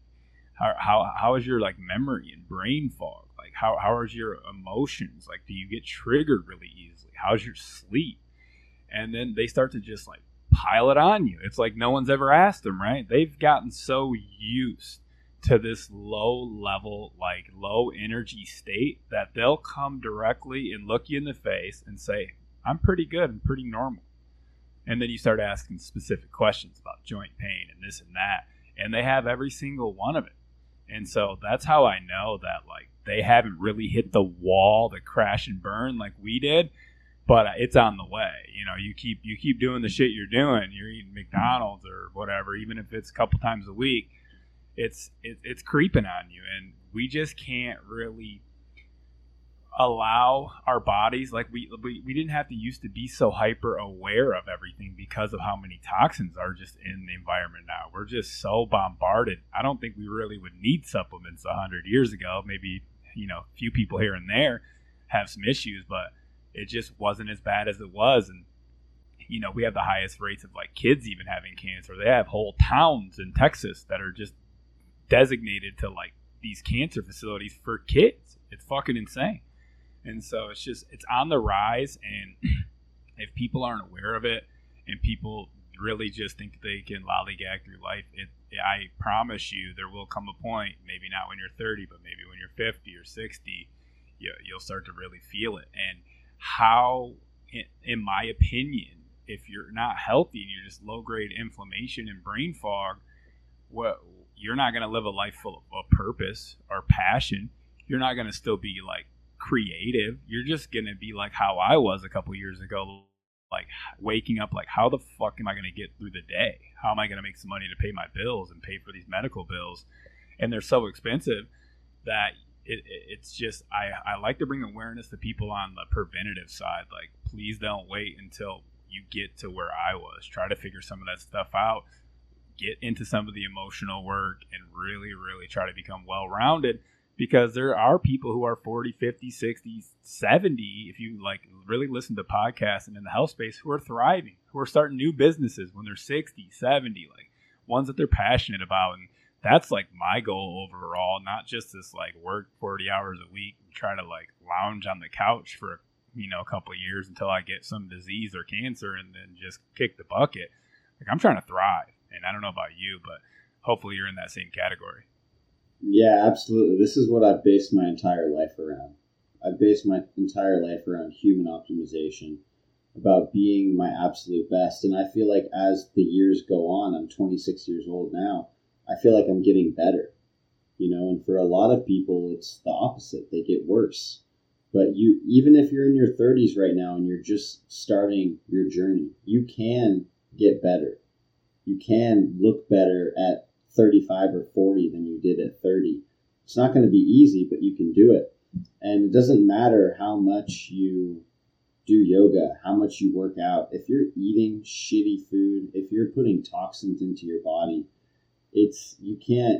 I don't believe you can outwork out a really bad diet, because that food, what you're consuming, it's becoming your cells. Your body is absorbing all of that. It's getting into your brain, you know? So it's really important. Nutrition, from what I'm realizing in the last few years, is nutrition is absolutely crucial. You can be in shape. A lot of people can be in shape and not even really work out that much, but just eat a really, really good diet. And like Matt was saying, there's so many chemicals, there's so many toxins in the air, in the water, in the sky. They're spraying shit all over the sky. You know, our food has pesticides all over it. And we're consuming all of this. We're breathing all this in. We're drinking that water. We're bathing in that water. We're eating the food that's filled with chemicals. And we need to be able to detox. We need to detox this stuff out of us, because it's impacting how we feel. It's impacting how we think. And ultimately, that's going to be the determining case in how your health is as you get older. And it's about taking a holistic approach. It's about looking at all the aspects of it. You know, like you have your diet, right? And then what about a routine? A routine of getting up with the sun, grounding to the earth barefoot, hugging a tree. And then what about some light movement? Maybe just some body weight stuff, some squats and swings and push-ups and things like that. And then your hydration, drinking good spring water or some very high quality water. And then eating a good diet. You know, it doesn't have to be a specific diet. It just has to be like an organic, balanced diet. It doesn't have to be extreme vegetarian, extreme carnivore. Balance is what we're looking for. And then going in a sauna 3, 4, 5 times a week, having a vision, having goals. What are you working towards? What are you trying to get out of your life? Observing who is surrounded by you. Who are you surrounded with? Who is in your close circle? Who are you sharing energy with? We're always co-regulating with people, and we're always feeling into people's nervous systems, right? So I heard this saying that your nervous system is a combination of the 5 people you hang around the most. So if you're hanging around 5 people who are stressed the fuck out, you're the 6th one.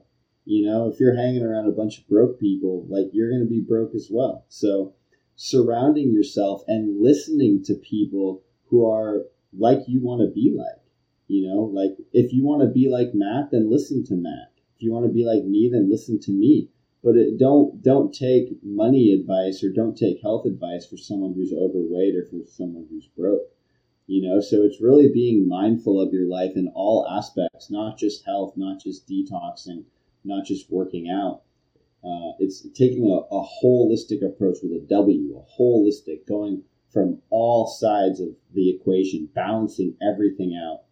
And that's ultimately what's going to lead to a healthy, happy, purpose-driven life, and I feel we're all worthy of that. I feel the world would be such a better place if we were all in our purpose, if we were all happy, healthy, heart open, we connected, community vibes, rather than us fighting on Black Friday and all this shit,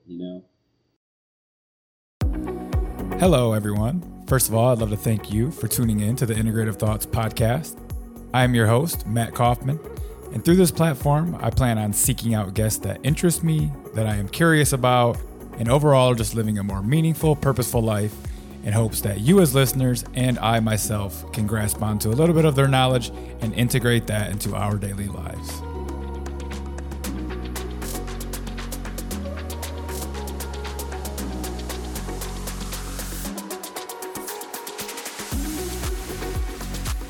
Yeah, that's my next piece, because I've been kind of a lone ranger dealing with my chronic illness stuff. I just, it felt actually like I didn't want to burden other people with it, or honestly, I felt like I had to put on a mask that I felt okay to go out and hang out with people. So that's why I haven't really been at a lot of these 3-day health events and things like that. And it's just like, I just didn't feel like it was worth it. And I was spending all my money on Lyme disease protocols and different shit.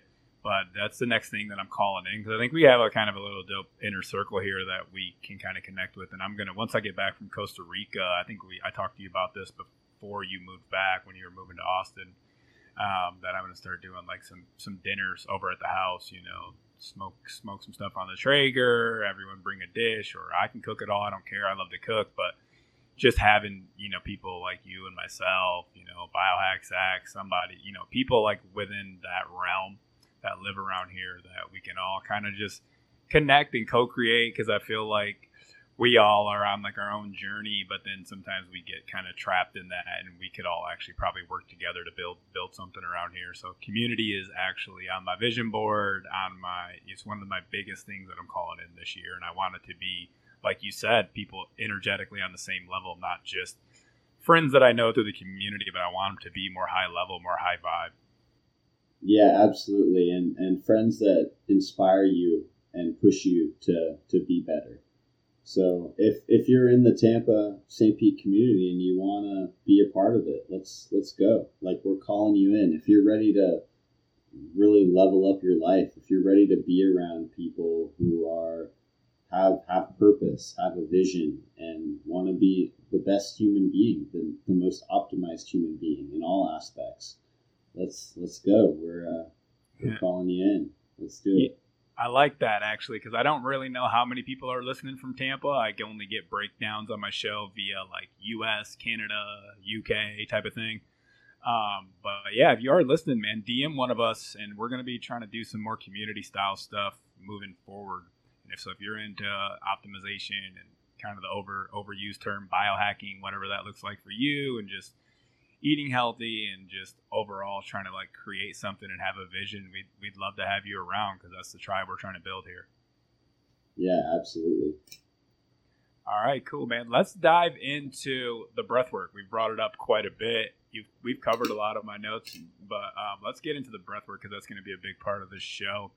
Like, what kind of sparked your interest in breath work? Like, what did your first experience look like? Go into the nitty gritty of it. All right, so let's switch gears over to breath work. Why don't you tell us why you decided to do breath work training, or maybe even just go into like what your first breath work experience looked like? Yeah, so I've been doing breath work for about a year and a half now. And the first experience I had was with Lisa over there at Cocoon. And it was a very eye-opening experience. I had a very transformative session, and I realized, wow, I don't need psychedelics. I don't need weed. I was smoking a lot of weed at the time for stress and just a lot of stress issues.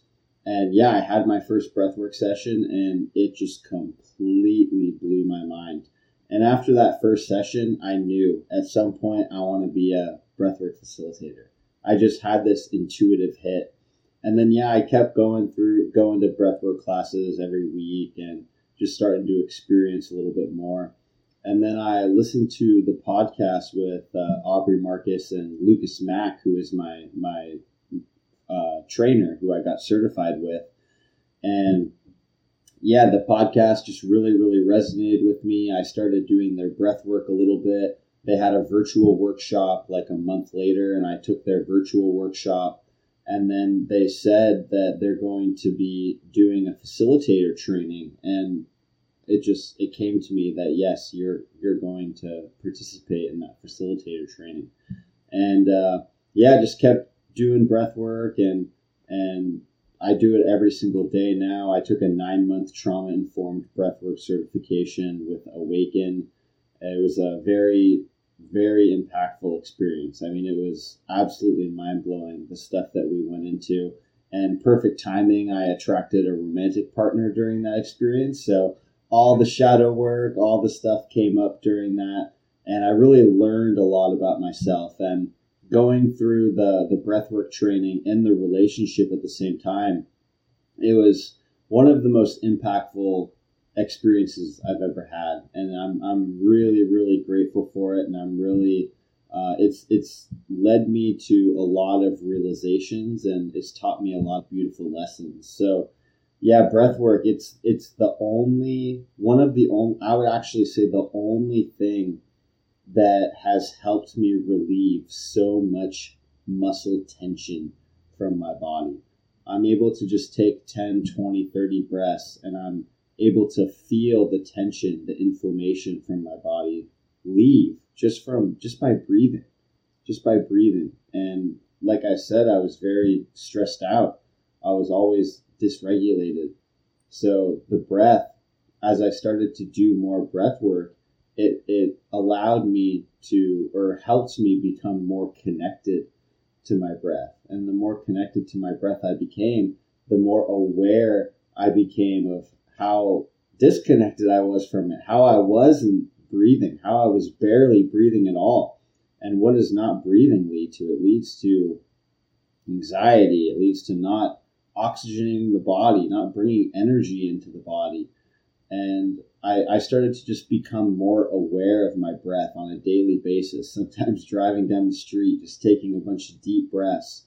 And it was like there was a tight glove on my entire body.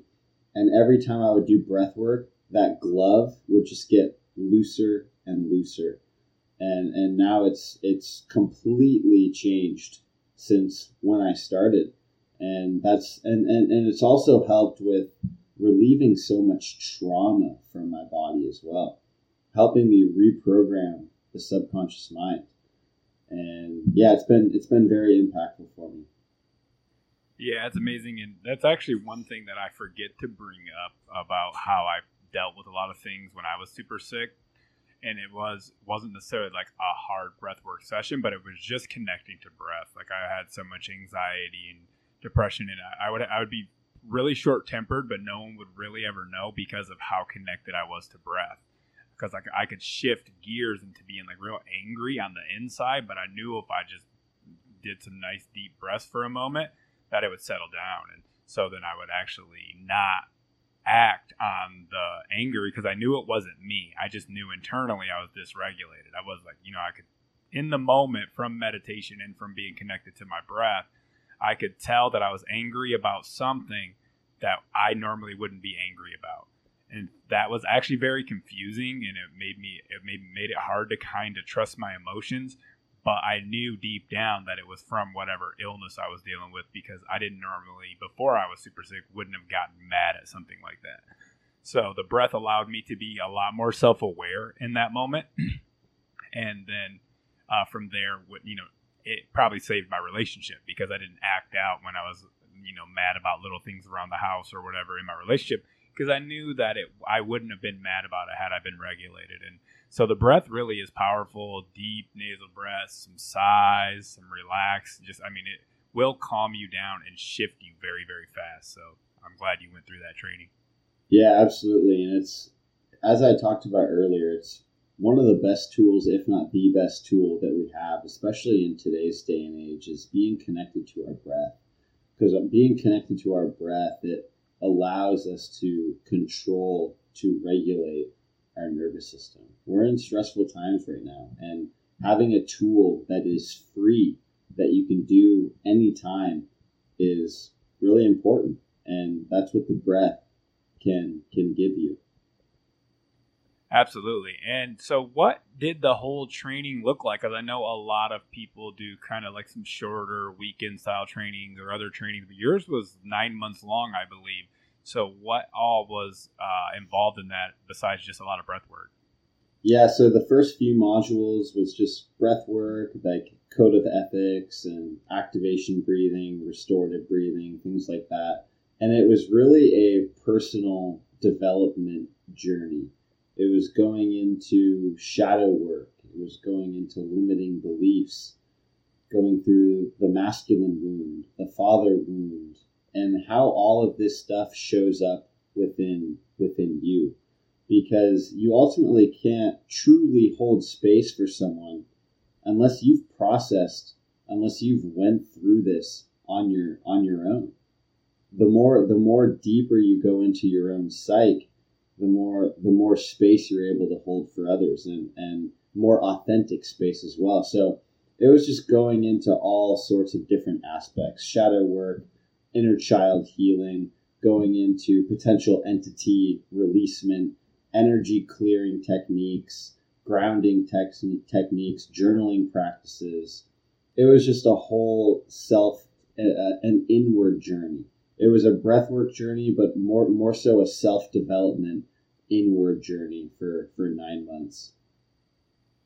That's amazing. And did it teach you to do more of the groups, or kind of like the one-on-one session that we did the other day?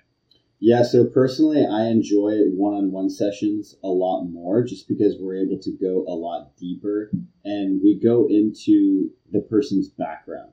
Everyone, as we've talked about previously, everyone's childhood, everyone's background is showing up, is impacting how they're showing up today. So in the one-on-one private sessions, we're going through a very extensive questionnaire, going over what was it like for you growing up, your relationship with your mother, your father, what did you struggle with, all of this stuff, because that is why you are who you are today. And in the group settings, we're not really able to do that. It's more so just showing people the breathwork practice, the breathwork formation routine, the breathwork, the style, showing people the style, talking them through like what can potentially come up, the tools that we use to clear energy, to clear trauma, and then getting into the session. The one-on-one sessions are a lot more intimate. We're not going nearly as deep in group sessions. Group sessions can be can be very powerful, but the one-on-one sessions are a lot more powerful from my experience, because we're actually talking about and vocalizing stuff that potentially happened in the past that may be impacting how you are today. And the act of talking about something as you experienced in your session by talking about stuff, that can bring stuff up in your session. So there's a very important part in talking about things, but also actually physically, somatically releasing stuff as well, because we're a body-mind system, right? It can't just be all breath work without mental processing. We have to be able to mentally process stuff as well. Yeah, absolutely. And I actually didn't realize how in-depth and everything it would be. The questionnaire you sent over was very lengthy, very in-depth, about childhood, what you're dealing with now, surgeries, medications, like all of these things that really, really, made you kind of go introspective. And then you actually took time to go through each and every category with me. And that was powerful. It was like damn near like an intake when you go see some kind of like health practitioner, right? And that was amazing. So why don't you tell people like some of the stuff that you go through during the intake? Yeah, absolutely. So during the intake form, we go over your relationship with your father. Is he alive? Is he gone? Same with your mother, siblings, primary caregivers, and then just what was your relationship like with them growing up? Because the relationship that you grew up in, it's very impactful in who you are today in your programming. So you could be reenacting a trauma from your father or your mother in the present moment now. So we go into that. Then we go into just things that you struggled with emotionally, physically, spiritually. Did you struggle with anything? And then we get into just your background, like where just your environment that you lived in. What are you currently working on right now in your life? What's your spiritual connection? Do you have a connection to God? Do you have any surgeries, any medications, anything that I should know about from that you're taking now or from the past? Because what we're getting to is with the questionnaire, we're able to get deeper. We're able to get to the root, because that's where the problem is. The problem is at the root. The problem is maybe something that happened 20, 30, 40 years ago that's continuously looping. So the questionnaire really helps just get an overall perspective on how the person grew up, what their potential programming could be, and then coming up with a plan to really help them process through that and hold the space for them. Yeah, and I found it really, really interesting. And I guess, I do this a lot, being a combo practitioner and telling people that, we're talking about parasites and bacteria and peptides, very 3D realm stuff. But if you set an intention around this ceremony, from the ceremonial aspect and also the way combo can work on energetics, you can actually see shifts in your life and relationships and things like that. And I found it very, very interesting. We talked about my surgeries, my ear surgeries, just because I have a medical, people may not know this, but I had tubes like 10 times. I had all of these ear infections when I was younger. I mean, they were constant. Like, they were so constant. Like, my friends used to call me Bubble Boy, literally. I was always on antibiotics and eardrops for this shit, and it was like I just lived on them. And then I even had 2 full-blown reconstructive ear surgeries, like 5 years apart. One time in middle school, where they basically cut behind my ear, like folded my ear over, and then reconstructed my eardrum, sewed me back up. And then in 12th grade, it happened on the other ear. And so that happened. They even took a piece of my skull out. You can see it, a tiny chip, to get behind there because the infection was so deep and crazy. And I had to wear this thing on my head with a headband around it, miss like a week of school, all of that. And I never really think about that as a potential problem or trauma that could have resulted potentially maybe in some of the illness that I have. But when I was doing my Lyme treatment, they said that, I got muscle tested, and Dr. Minkoff said, your scars are playing an important role in your healing. So they injected me with all of this, whatever medication, they use to inject all of your scars. They did my belly button, my thymus gland, and definitely all around my ears where I have my biggest scars. And I did feel a lot better from that. And then as we went through that with your intake, I had no idea. Like, I didn't think anything of it. I just, anytime that's a question on a thing, I just, I had all these ear surgeries, whatever, right? And then in the experience, I usually have like a lot of tingling around my hands, or my hands do the penguin thing and you can't control it. And I'm like cool with that. I'm like, whatever, it's just part of the process and whatever. But this time I didn't really have that at all, but my ears were on fire. My ears were tingling.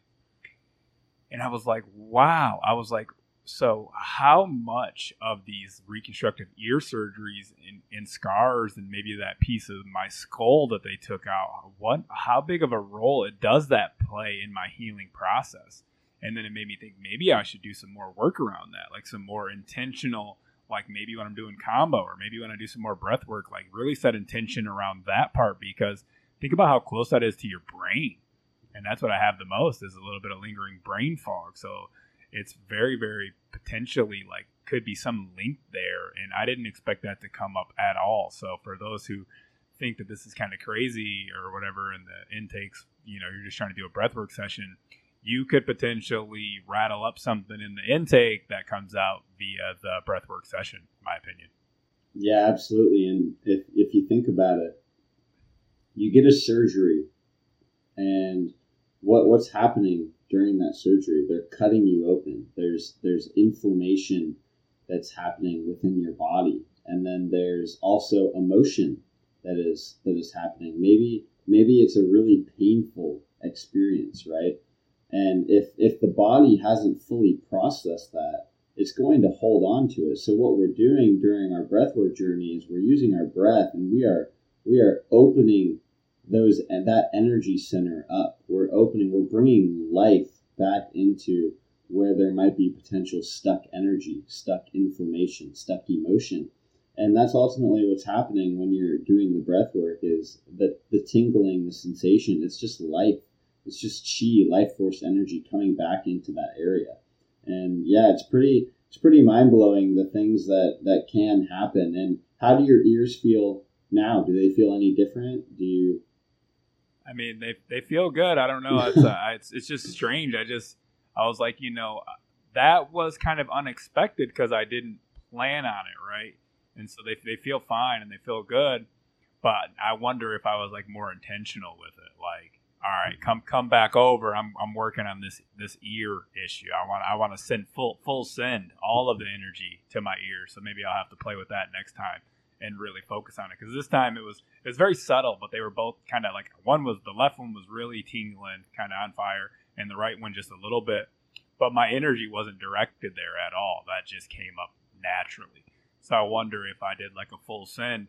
And I told you this, that I actually microdose mushrooms. I've noticed that if I don't for a while, that my hearing's a lot worse.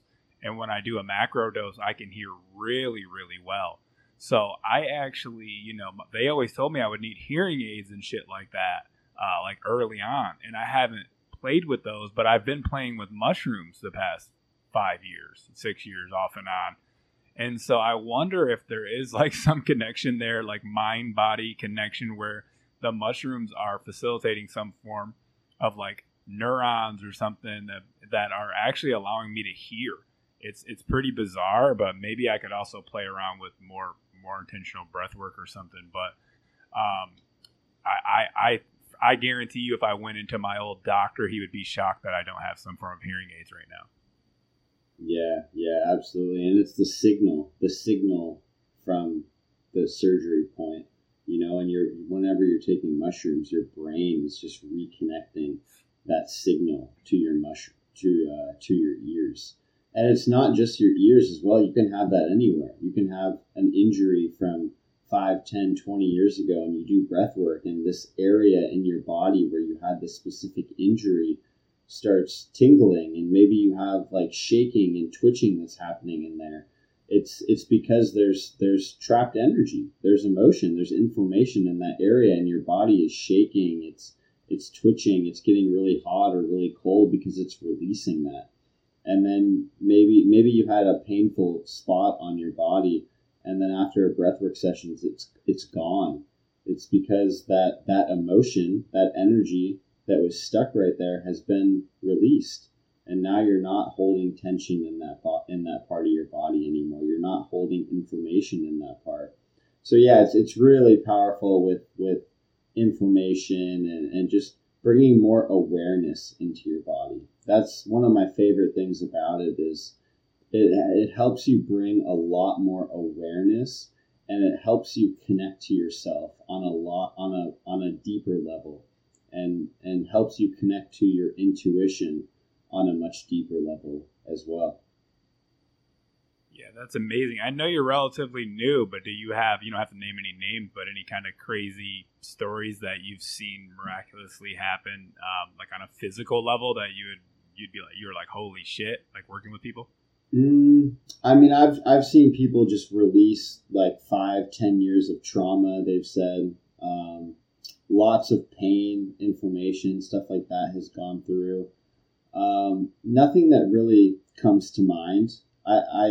I don't really hold on to people's traumas and experiences. You know, I kind of just let them flow through me. A lot of times during the experience, I'm in an altered state myself, and it's just channeling, and things are just kind of flowing through me. And because I'm feeling with you as the breathwork facilitator, what you're experiencing, I'm also experiencing and feeling within my body as well. And I'm a big feeler, as we've talked about. I'm very, very sensitive. So I'm very sensitive to energy. And during breathwork experiences, I'm actually helping clear stuff in your body through my body. You know, I'll be doing breath work with you. I'll be tapping my body. I'll be shaking my body. I'll be screaming or yelling or sighing with you. And I'm helping you move that energy through my body also. So, yeah, it's a very intimate experience. And the one-on-one sessions I really enjoy because it's just more intimate, and you have the ability to go a lot deeper. Yeah, I told Cole, I'm like, you got to do a one-on-one with him because we've always done just like the groups, right? And it was so different. I was like, he when he does the size as a group, he's feeling the energy of 20 people. But the thing is, everybody's in a different layer or level, so it's you can do the sigh and help everyone release, but when you're just sitting there looking directly at one person, you're probably more intuitive on when they should probably let go, when they should sigh. And also, I don't know if I myself would actually do the tapping, because I'm just like focused on the breath, just trying to do that and work through it and feel it and be in the moment. And to me, I think the tapping may be distractive, or maybe as I keep doing breath work and I get better at it, maybe I'll intuitively do some more tapping. But you were doing that tapping for me, which I actually loved. Because it was like, that's great, because I don't got to fucking worry about it. He's feeling into me, and he's figuring out where I need to be. You were kind of rubbing on my chest, shaking me a little bit, tapping, touching me in different places, and all of it was super intimate and amazing. Why don't we go into like, what is that, like tapping and the touching? What's that help in a one-on-one session? So we have meridian points. We have different meridian points in our body, and meridian channels. And what are these channels? They're interconnected energy pathways that transport energy. They transport information. So we are energetic beings, right? And when we're using breath work, we're opening these channels up. And what I'm doing with the tapping and also energy work, I'm not a certified Reiki practitioner, but I would say it's very close to Reiki. But when I'm doing the tapping, I'm doing the touching, I'm just using slight touch to open these channels up, to help. Think of it like body work a little bit, just not as deep as body work. Just using my hands to open the energy systems up, open the body up, to allow the energy to flow more freely. Yeah, no, I thought it was amazing because I just don't think that I would have done the tapping, and I loved it. What is another aspect of breath work? I guess the sound. What impact does like having the right music and sound play on the breath work journey? Yeah, it really plays everything. Sound has frequency, right? And maybe potential songs people might feel dysregulated within a song as well. And we're also, whenever I'm doing a breathwork session, I'm incorporating potential songs that can help people release things.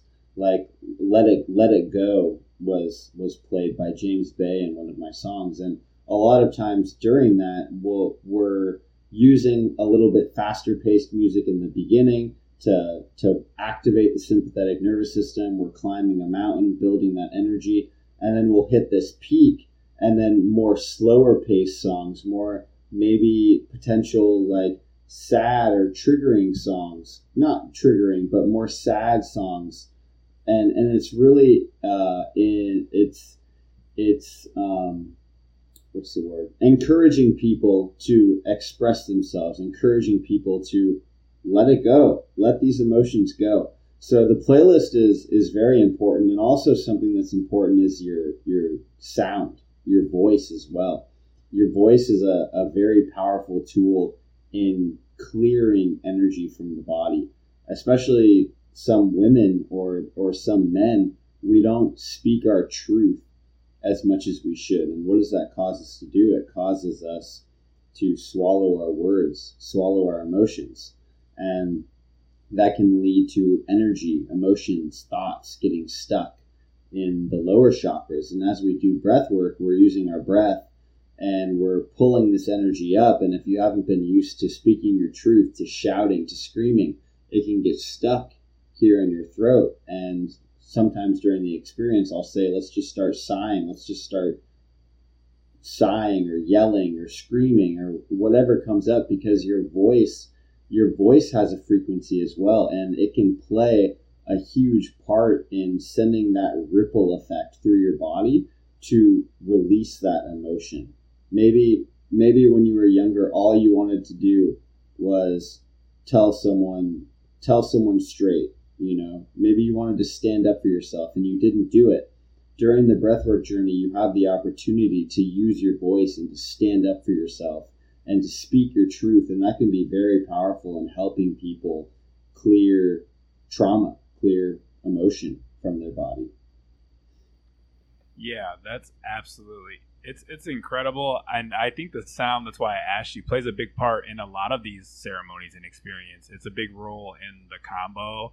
I think, honestly, combo is a little bit different from plant medicines, but it's my understanding that the reason the tribes do the singing, or the reason you play the right soundtrack during, plant medicine ceremony, if you don't have the actual, like, you're not in the tribe where they're doing the real singing, is it's like you're opening the door to like some form of like other dimension almost.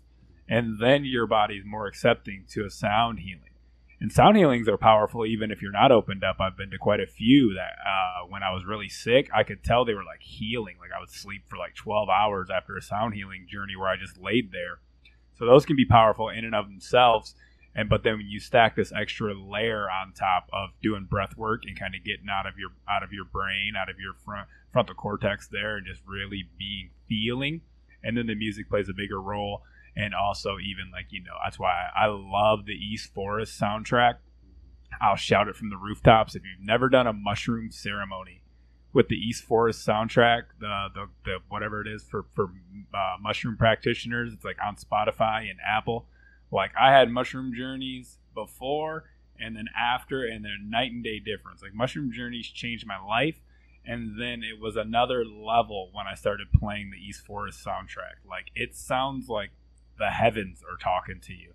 And once you take them 5 grams or more and you're opened up to that, the healing that occurs is just insane. And he's formulated that soundtrack over like thousands of ceremonies. I don't know if you've ever listened to it, but it's Cole plays it like in Shavasana, sometimes in yoga, and I'm like, no, because it literally like shoots me to like a ceremony almost. I'm like, because I've just done an hour of yoga and then I'm laying there, and then she's playing some East Forest when I'm in that state, and I'm like, oh shit, like haven't been there in a while. Like it really takes me to a place. So I do believe that the sound portion is a big aspect as well.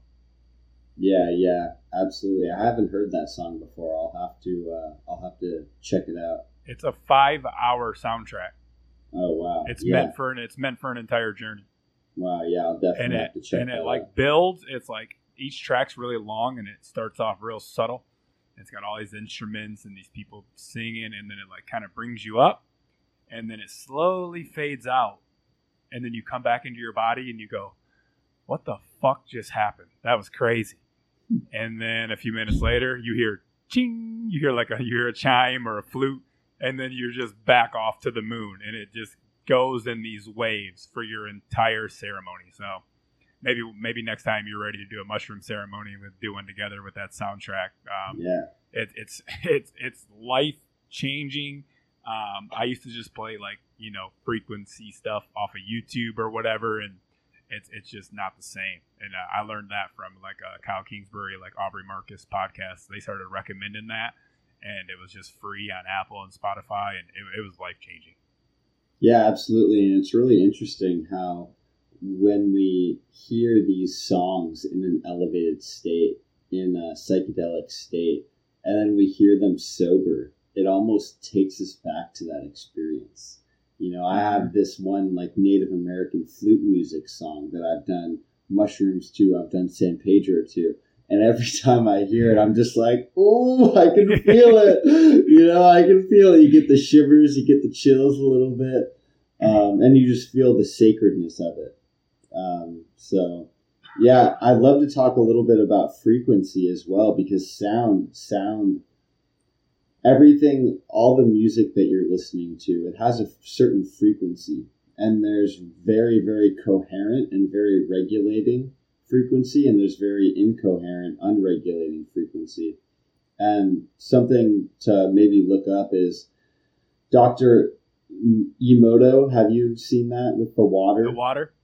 Yeah. Yeah. How you can play a specific frequency next to water and then freeze it, and then one is like very, very coherent, and then the other one is very incoherent. So it shows you to be very mindful of the frequency, the sound that you're listening to, because it can be either helping your cells be more coherent or more incoherent, more in parasympathetic, which is rest, digest, relax, or more in sympathetic, which is stress and a flight response. Absolutely. Are there other aspects of the ceremony that you feel are important that I've left out? The integration phase is very, very important, because you can get very activated during a breathwork journey and you can release a lot, but the integration is the most important part. It doesn't matter if you have these big releases, if you have these big revelations, if you're not able to integrate them. So the integration process of doing 15, 20 minutes of restorative breathing and really allowing what you released and what you opened up to integrate into your nervous system, to allow your nervous system to be able to hold that energy, to hold that frequency. Because that's what we're doing during our breathwork session, is we're really up-leveling, we're elevating our energy, we're elevating our frequency. And if we don't allow proper time for integration, then it's not going to hold in the body. The body, you're just going to have this experience. It's like psychedelics. You're going to have this God meeting moment, with psychedelics. But then what about integrating it? People don't take time for the integration to put into their life, to learn and apply what they learned in the psychedelic experience into their life.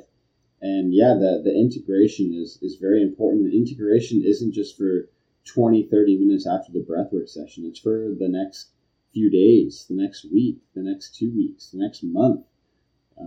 During like these sessions, you can release and learn a lot, and one session can be completely life-changing and completely life-transforming, as it was for me. So really making proper time for integration is the most important. Yeah, that makes total sense, and that's what I always tell people. I think I brought this up on the show before, but it was like one guy I was doing combo on was like, "Can I go to work after?" I'm like, "Dude, I think you got the wrong mindset." He was pretty healthy. He was just wanted to try it out.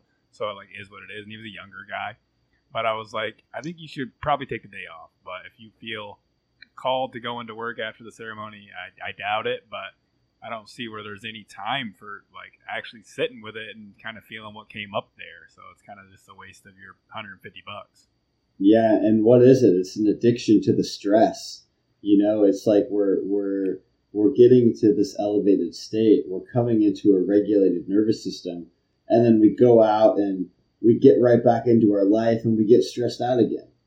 So the practice, because that's what it is. It's a breathwork practice. It's a yoga practice. How can you integrate what you experienced, what you learned in this session today? How can you integrate that into your life? How can you make it more of a way of being? How can you be more in a regulated state throughout the day and use your breath to get to that point? So, yeah, the integration is absolutely crucial, because then without integration, you just keep needing the mushrooms over and over again. You keep needing the psychedelics or the breathwork sessions even. You can do too much breathwork as well. Because it's very stimulating for the nervous system. So it's about listening to your body and just allowing the nervous system to really integrate and then applying it in your daily life. That's very, very important. Yeah, I'm kind of glad you brought that up. It wasn't something I was going to touch on. What kind of happens if you do too much breath work? Are you like out of touch with your own body? Is like what's going on there? Well, it can just be like you're taking too much psychedelics. You just get very regulated. You get stuck in a sympathetic state. You're bringing up too much emotion, too much trauma, and you can almost re-traumatize yourself as well by doing too much. And your body knows best. Your body knows. So really, really sit down and connect with your body, connect with your breath, and you'll know if it's too much or if it's too little. And a lot of times as the facilitator, I can tell if people are in a really regular or unregulated state, dysregulated, and during something like that, maybe more so restorative breathing, in through the nose, out through the nose, stimulating the parasympathetic would be better for them. Because if you're very, very stressed out and then you just jump into a breathwork session and you get your sympathetic really, really activated, it can be too activating for you, and it can, like I said, re-traumatize you and take you longer to come back from that experience. Yeah, that's a little bit too much. You hear, and that's happening in the psychedelic space a lot. It seems like people are stacking medicines and doing 4 different medicines in a weekend, and it's like I just don't see myself being called to that at all. Like one solo experience is good. I guess if I flew to the jungle, I would maybe do multiple ayahuasca ceremonies, because I was like all the way in the jungle and was like had to travel to get there. But it's like, I don't really see myself like doing combo and mushrooms and ayahuasca and ketamine all in like 4 or 5 days. Like I don't even know what would come of that. I don't even see the benefit in that. Yeah, absolutely. And I totally agree with that. I mean, I actually know somebody who does like a week-long kind of retreat where they use like 4 different medicines, and I know somebody who attended, and actually it was a life-changing experience for him. He actually is a lot different. So maybe if it's well thought out, and maybe the dose, it makes the poison and the integration and everything, but maybe it could happen. For me personally, I wouldn't see me attending a retreat like that, but I don't want to downplay, because I do know somebody who's really, really dope. Who throws like a week-long retreat where they are experiencing a couple different medicines, and I know somebody who had like a life-changing time there. So I mean, maybe it is, but I don't feel called to those myself. Yeah, and that's the important aspect that you brought up as well, is what do you feel called towards? Because what you feel called towards is most likely what you're ready for.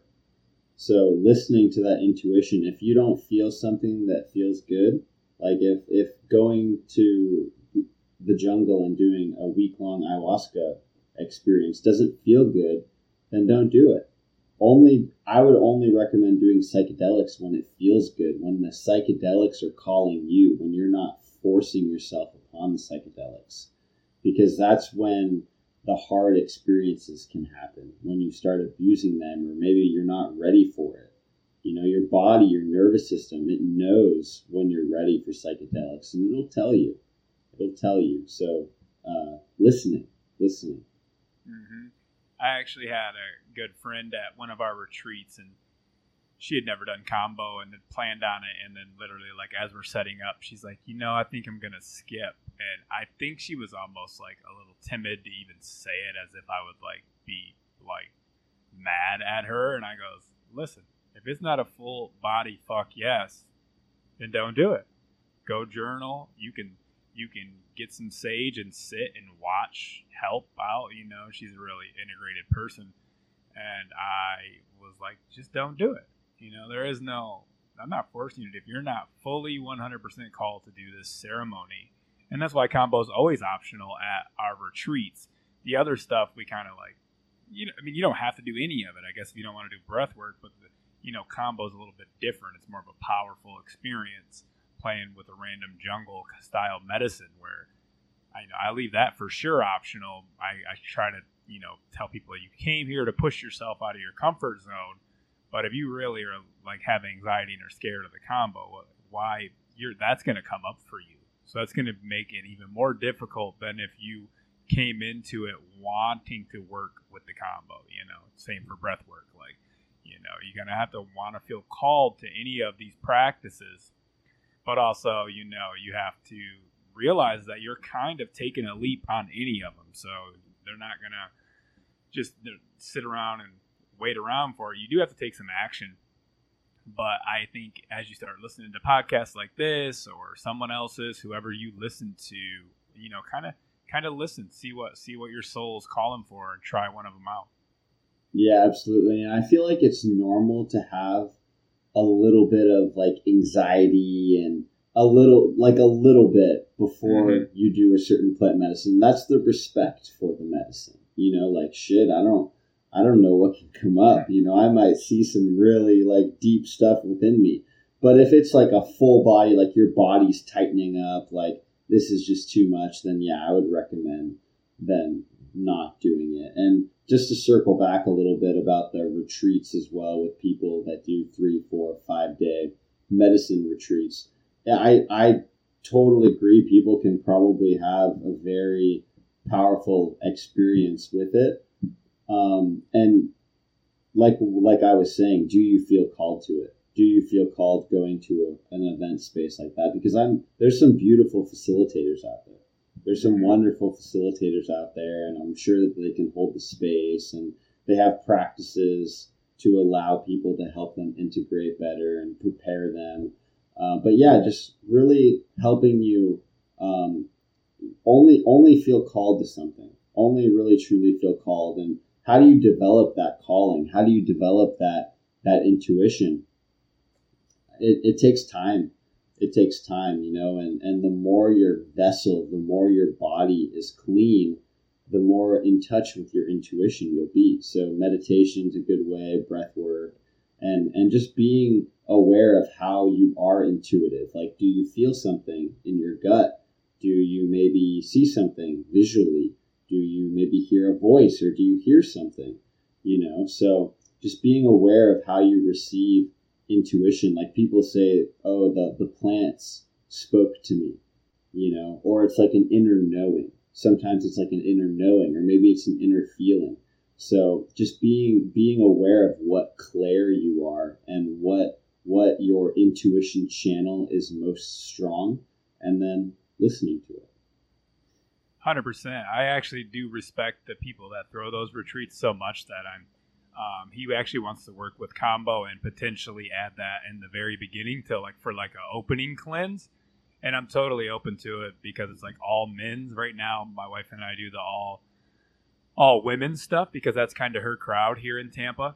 And so she likes that. Having one guy in the room might throw off the dynamic of, if they want to open up about relationship stuff and whatever. So we're just kind of running with those for now. And over time, maybe we'll do some more co-eds.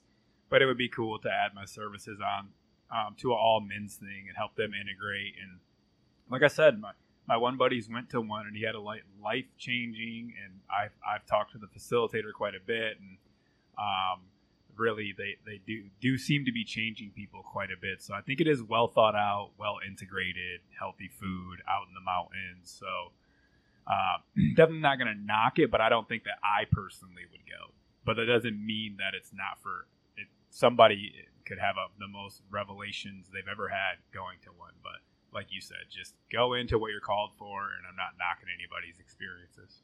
Yeah, absolutely. I mean, we're all on our own experience, and releasing judgment, that's something that I've had a very hard time at, is not judging others. But ultimately, it's because I've judged myself, So realizing that we're all on our own journey, and the shit that I did 5-10 years ago was crazy. I was not an easy kid to parent.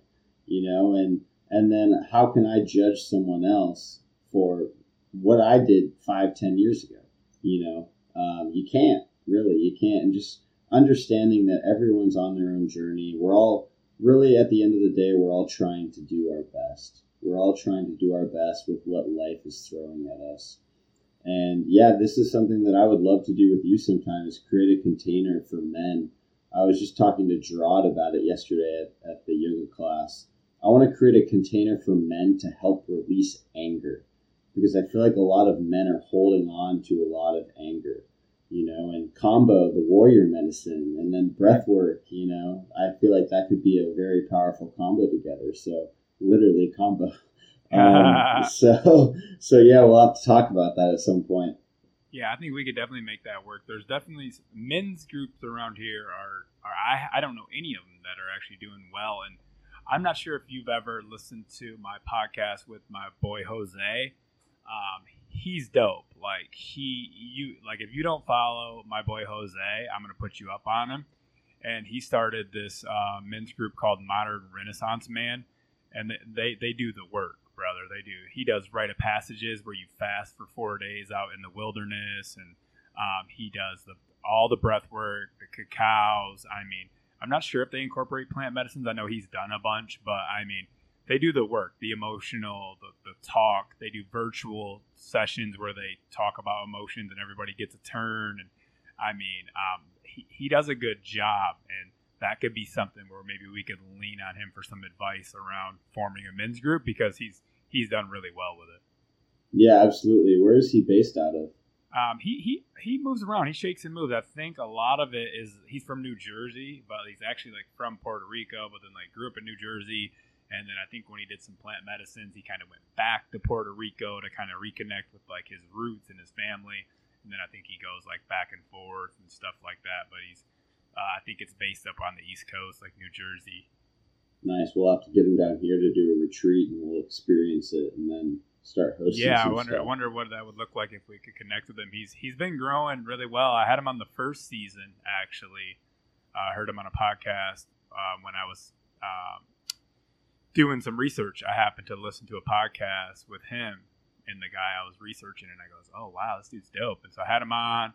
And he's got a really unique thought process around being stylish. He thinks it's like an expression of the soul, like how what you wear, like all of this stuff, because a lot of people get real spiritual and they just like don't care what they look like anymore. And he's kind of like into like style and fashion, and that's a part of your soul and expression and your haircut and this and that. And we talked about that in the first season, and then in the second season we talked about more of like the men's integrated work and the plant medicines. And he takes people down to the jungle even. I think they might be doing plant medicines there, but I know they're just like experiencing like indigenous life down there more so. And they're like in the Amazon River and shit. He does some dope shit. Nice. That's awesome. I love it. There's a lot of men's groups are on the rise, and I feel like it's necessary right now. I feel like there's a war on men, and the war on masculinity for sure. Yeah, absolutely. Mm-hmm. Cool. While we are starting to wrap this up, why don't you tell people we only touched on your trading. The you trading was the least of my interest, but I do think it's pretty cool how you've kind of incorporated breath work into training. So maybe there might be someone listening that's interested in that type of they do trades already. They might want to know more and how to work with you. Why don't you tell us how you kind of incorporated the breath work with the trading and even what trading is? Yeah, absolutely. So I'm a forex trader. I buy and sell currencies in the foreign exchange market. I've been doing that for 7 years now. Think of it just kind of like stocks, investing, but more of a day trader. I'm the style of my trading is get into the market for an hour, 2 hours, 3 hours, make your money and get out. I'm not of a long term trader, much more short term trading and trading for an hour or two a day and then being done, because long-term trading sometimes can just be time consuming and energy consuming a little bit. So yeah, I've been doing that for 7 years, and I had a huge, massive spiritual experience with trading. The first 3, 4 years, I did really well in the beginning. I made quite a bit of money.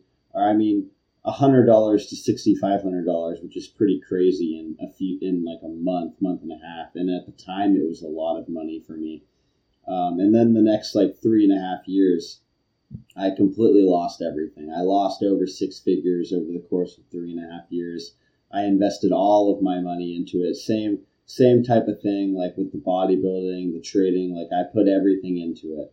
So I put everything into it, and I was very, very stressed out because of that. My finances weren't really optimal. They weren't really the best because I put all my money into the market, and if I had lost that money, if I didn't make any money, I wasn't going to be able to eat. I wasn't going to be able to have food or gas.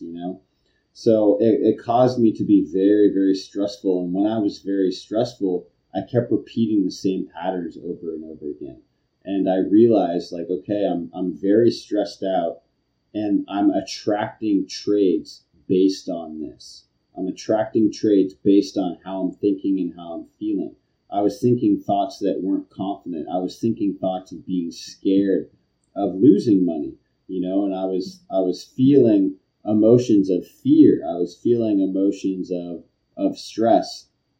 And ultimately that caused me to take trades that were like that. And then when I really started to take a deeper look within myself, after I repeated a ton of patterns within my trading and lost a lot of money and went through a lot of hard times, then I started getting into the more of the meditation, into the breath work and stuff like that to elevate your state. My business is called Elevated FX, so Elevated Forex, because we're doing our breath work, we're doing our meditation, we're doing our routine before we trade, before we get onto the markets, to elevate our mindset, to elevate our emotions. And if we have an elevated mindset and an elevated emotion with my signature strategy, with my price action strategy, you're going to make money. It's almost for certain that you're going to make money. Once you understand how the market moves and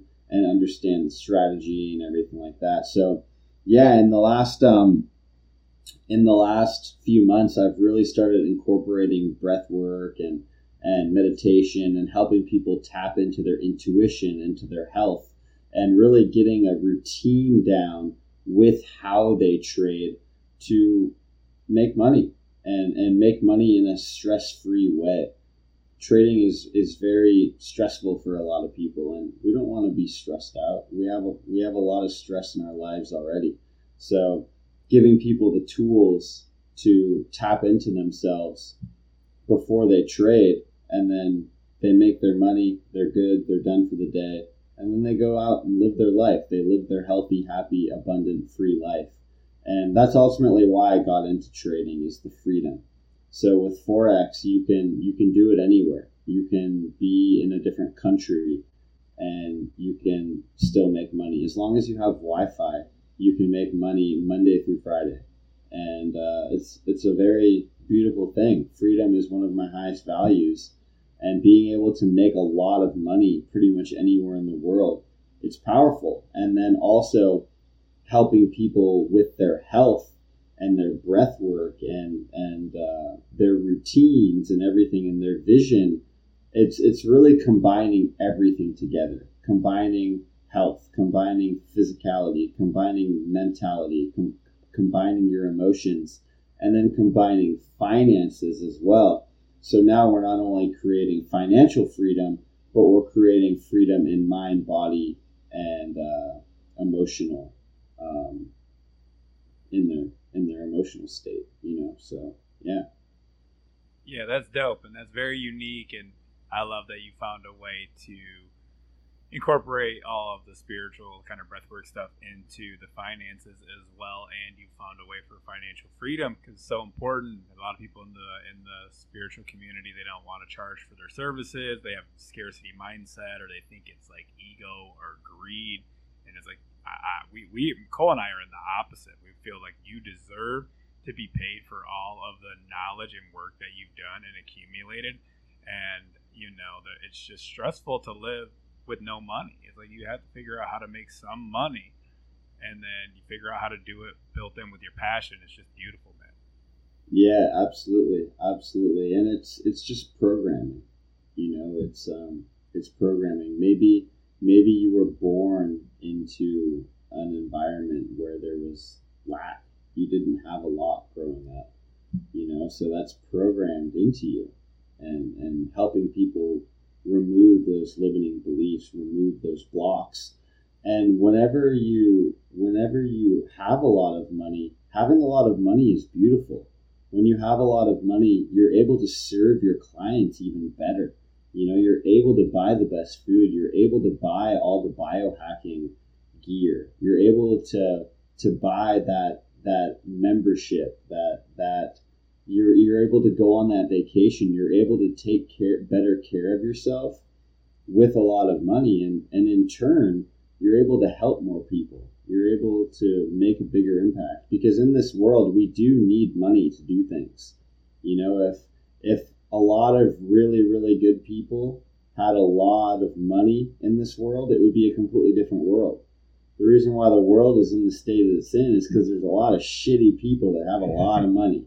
You know what I mean? So getting people, getting good people in the hands of more money, it's going to be beneficial, and just removing the blocks of, oh, he's filthy rich, or whatever, just the terms, how we speak about money. How do you feel when you see someone in a $250,000 Lambo pull up to you? Do you resent them? If you resent them, you're not only resenting them, but you're resenting that unworthiness of money within yourself, and you're actually repelling money away from you. So not all people who have a lot of money are assholes. Like, it's a program that we've been told, but there's a lot of money out there, a lot of people that have a lot of money, but they just don't show it, but they have like a ton. Typically the people that buy not always, but it's a mask. It's a mask, and they're buying the Lambo, the Ferraris, all this stuff to mask like a certain core issue. And yeah, they aren't the best people, but there are a lot of people that have a lot of money, but you just don't know about them because they don't have to flaunt it, because they're secure within themselves. Yeah, that's the best way to be, and I'm glad you said that, because I do think, we keep talking about psychedelics and breath work, but the more we can get some of these people with money to kind of do some of these experiences, the more we'll make a shift. And my friends Todd and Cole, they work with a lot of high-level CEOs and stuff like that, and I think that they're making some of the biggest impacts, because they're like working with less clients but bigger high-end people with a shit ton of money. So that's going to trickle down within their corporations, and it's not an easy thing. Like he was telling me, you get a CEO of a place that makes money like McDonald's or something, just because he had an experience. Like, the rest of the people are still like in this system, right? So it's like takes a lot of work. It's like you can change one guy at the top, but then it's like you have to work with him on how he's going to start to try to change the rest of the greedy people that are right underneath him and shit, who've just been greedy and just been making money for years and years and decades, So, but it is, the tide's slowly turning. I think the entire planet's kind of waking up a little bit. We're realizing that the system that we've relied on for so long is kind of shattered right in front of our eyes, and we have to have a new way forward. Yeah, absolutely. All systems are failing right now, especially at the health system. The health system's the biggest failure, and yeah. it's people are realizing that quick. I think so many people are getting like autoimmune and different things. Like, they might not be as chronic as you or I, but like they have like something where they just like get all these prescriptions and then they feel worse. And, like you wake up to that shit quick, right? You're like, all right, I've seen 10 doctors. No one knows what's wrong. They just said I got chronic fatigue syndrome, but I'm 25 or I'm 35. And a lot of people just take that and say this is what it is. But then there's a hell of a lot of people who wake up and then they get their proper help, and then those people have children, right? So it's a slow wake up, but then they'll teach their kids, and their kids will teach their kids, and it'll trickle. Yeah, absolutely. And what does all that disease come from? Comes from stress, comes from emotional trauma, comes from stuff that is left unprocessed within the body-mind system that is turning into a physical disease. So breathwork is so powerful in helping clear that trauma, remove those blocks, and ultimately it makes you a lot healthier, a lot happier. So, yeah. Yeah, that's fucking amazing. Well, why don't you, I know you want to lead us on a little breathwork journey here to close us off, but in case we're going to lose anybody during this, if they're driving or whatever, why don't you tell everybody where to find you and how to do breathwork with you or to work in your 4X program before we start? Yeah, absolutely. So the easiest way to find me would be on Instagram. It's just Zach, ZACH _ Hallford, HALLFORD. If you want to connect with me, just shoot me a message on there. And also elevatedbreathwork.co. So elevated, ELEVATED, breathwork.co. That would be the best place to find me for my breathwork offerings. And I also do personal one-on-one coaching that is, aside from 4X, I do breathwork and health coaching as well, one-on-one. So anything you're interested in, please just let me know. I do offer virtual breathwork sessions as well that can be just as powerful as in-person sessions. And regardless if you don't want to work with me or you don't feel called at this time, please just reach out. Let me know that you listened to the episode. I would love to connect with you. And if you're in the Tampa St. Pete community, let's meet up in person and get this community going. Oh yeah, brother. I loved it. Let's do a little breathing session, give people a little taste of what you got. Sounds great. Can we play any music or no? I've never played around with that, so I'm not sure if we can do that. You might just have to fly solo. Okay. Yeah. Okay. Yeah, we'll just... You'd have to probably play it like in the background and see how that sounded, but I don't know if that would sound good or not. Yeah, it's all good. We'll just we'll free flow with it. All right, so I'll just kind of explain everything a little bit, and then we'll get into it. So the two breathing patterns that I do, we have restorative breathing and activation breathing. Restorative breathing is done real quick. If you're driving, please either pull over or turn this video off. And I recommend doing this sitting down because you can get lightheaded and everything. So we have our restorative breathing, our activation breathing. Our restorative breathing is in through the nose, out through the nose. And that is stimulating our parasympathetic nervous system, our rest, digest, relax. This is how you want to breathe on a daily basis. In through the nose, out through the nose. And then we have our activation breathing, which is done in through the mouth, out through the mouth, just slightly parting open the mouth, keeping the mouth relaxed, and inhaling in through the mouth and exhaling out through the mouth. So it looks something like this.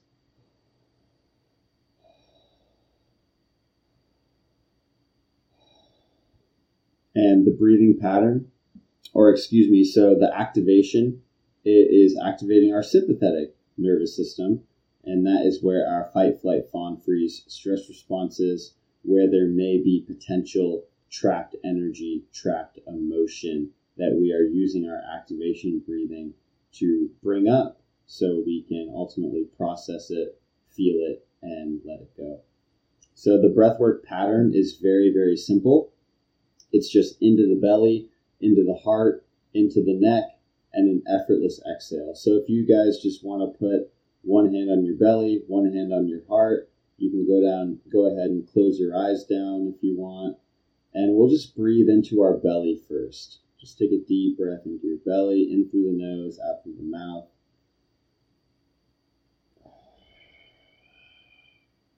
We'll do 2 more of those, into the belly.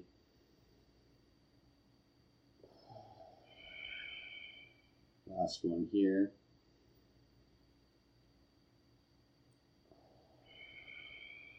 All right, so that's the first part. The second part is into the chest. So we'll breathe into our belly now, into our chest, and an effortless exhale. Into the belly, into the chest, effortless exhale. Last one here, into the belly, into the chest, effortless exhale. So now we're going to also pull it up into our neck. So it will look something like this: into the belly, into the heart, into the neck, and an effortless exhale, all in one continuous circular breath. So it looked like this.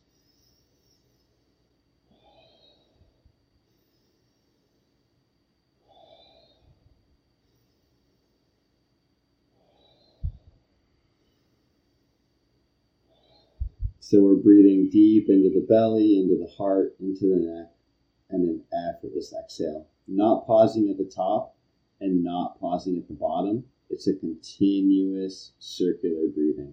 So during the breathing pattern, that's what it will be: into the belly, into the heart, into the neck, and an effortless exhale. You can breathe in through your nose, out through your nose, in through your nose, out through your mouth, or in through your mouth, out through your mouth. I typically recommend doing in through the nose, out through the mouth. It's a little bit of a balance of the parasympathetic and the sympathetic being stimulated. During the experience, you can have lightheadedness. You might get very tingly. You might feel very energetic. You might get hot. You might get cold. Just know that that is completely normal, and it's just energy moving in your body, using our breath, and we're moving that energy in our body. So we will be doing 10 breaths, and at the top of the 10th breath, we'll blow all the way out, and we'll hold at the bottom for 10 seconds, and then we'll get right back into our breathing pattern, and we'll go for 20 breaths. And at the top of the 20th breath, we'll blow all the way out and hold at the bottom for 20 seconds. And then we'll do 30 breaths, and at the top of the 30th breath, we will blow all the way out and hold for as long as you can. And I will ask you the question: what does my intuition, what does my inner guidance want me to know right now? And this is just your opportunity to tap into any feelings, any sensations, any thoughts, any knowings that come through to you. This is your intuition speaking to you. And just a quick shout out, this is Awaken Daily's daily breathwork practice. This is something that I do every single day, sometimes twice a day, and I highly recommend doing this for your morning practice. It's a great way to elevate your state with your breath, and then get into a meditation, and then get into some journaling, and it's a perfect way to start your day. So if everyone wants to sit up straight, and we will go ahead and close down our eyes. And very slowly, we'll just begin to become aware of our breath. Not trying to change our breath just yet. Just becoming aware. Tracking the inhales. Tracking the exhales.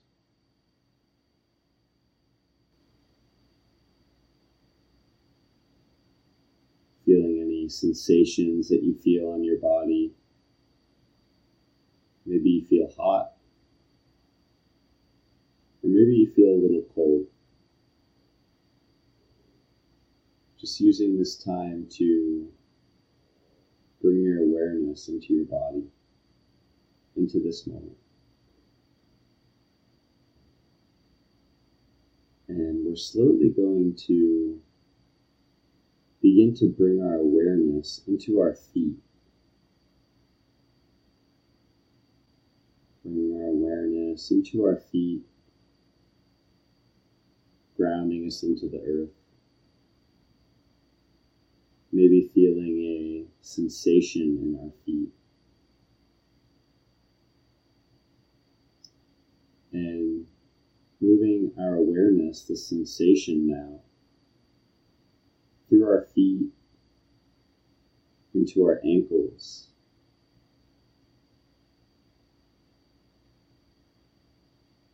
into our shins, bringing our awareness into our shins and our calves, relaxing our calves. And slowly moving our awareness now up into our knees,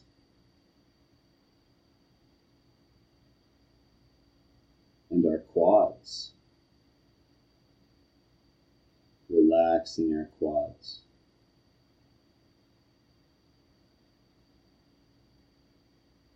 Bring your awareness into your hamstrings, relaxing your hamstrings.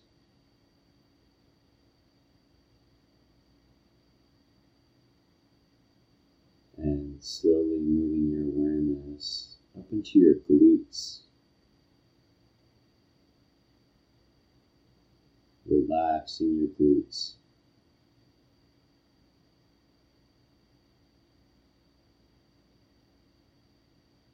Bring your awareness into your hips,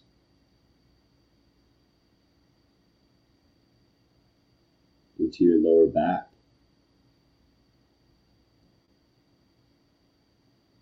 your abdomen, relaxing your abdomen.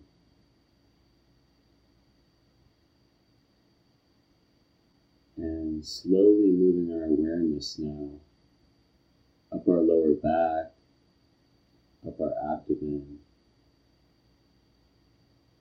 into our middle back,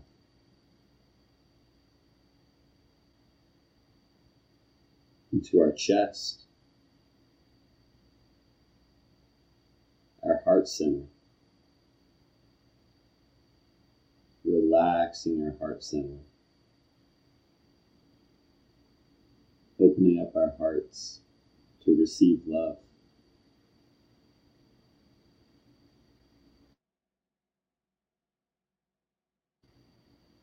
Bringing our awareness now into our upper back, into our shoulders, our neck, relaxing our neck.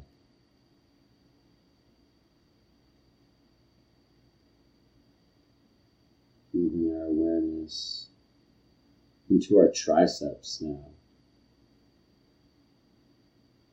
Maybe feeling a sensation in your triceps. And moving it into your biceps.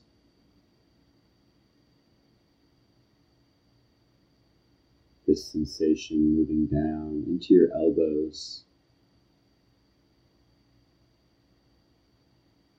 your forearms,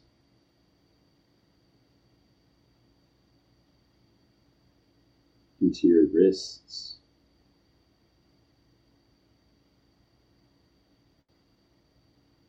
into your hands, all the way to your fingers and fingertips. Completely relaxing your entire body from the neck down. Slowly moving your awareness now into your chin, your jaw, unclenching your jaw.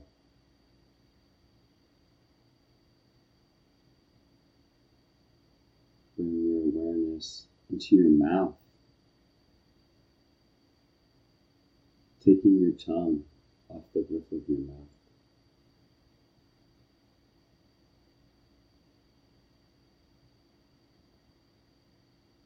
Bringing your awareness into your cheeks now, into your nose,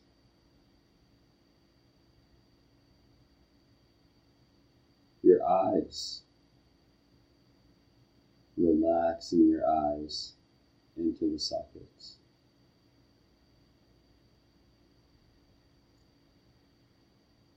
And now bringing your awareness into your forehead, your third eye center. Relaxing your forehead.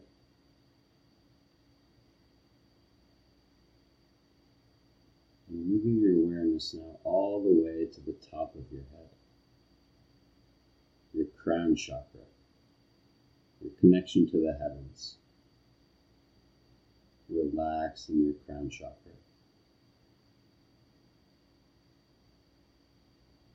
And in just a moment now, we're going to begin our first 10 breaths. Breathing at a pace that's right for you. You can follow along with us, or you can go at your own pace. We're going to get started in 3, 2, 1. And taking a deep inhale, easy exhale. That's 1.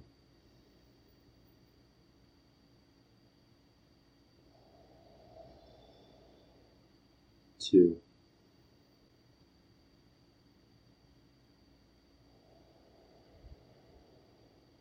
3.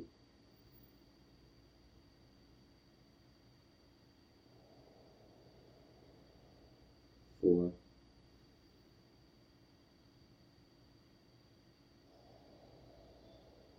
5. You're halfway there.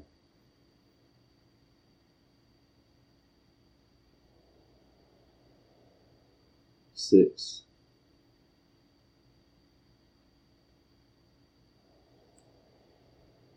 7. 3 more.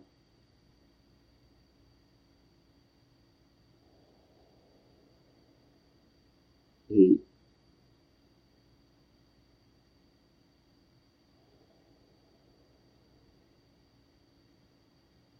9. Last one here, and taking a deep inhale, blowing all the way out, and holding for 10, 9, 8, 7, 6, 5, 4, 3, 2, 1. And taking a deep inhale now, we're going for 20 this time. That's 1. That's it. You're doing great.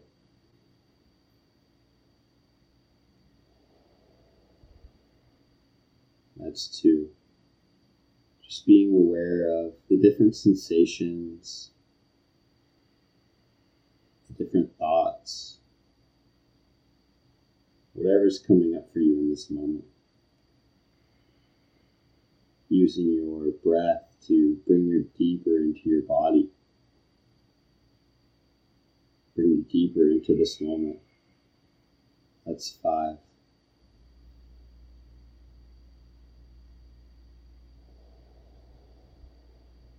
6.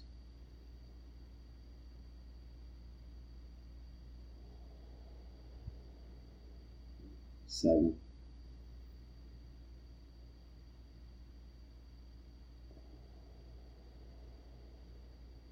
8.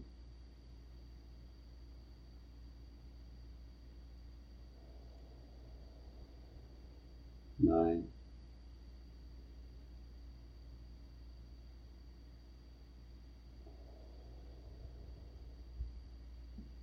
That's 10. You're halfway there. You're doing great.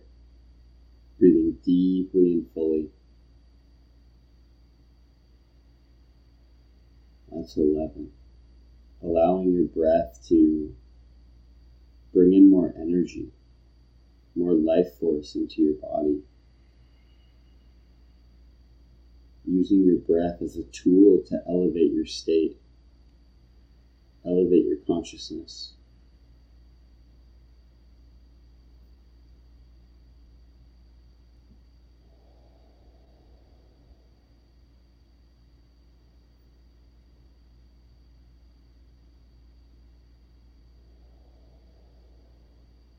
That's 15. We have 5 more. That's it. Deep inhales. Easy exhales. That's 16.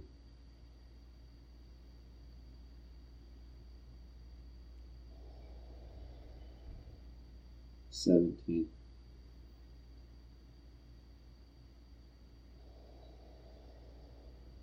18. Last 2 here.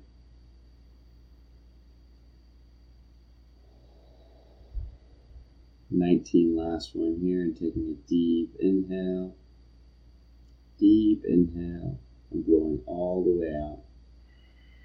Blowing all the way out and holding for 20, 19, 18, 17.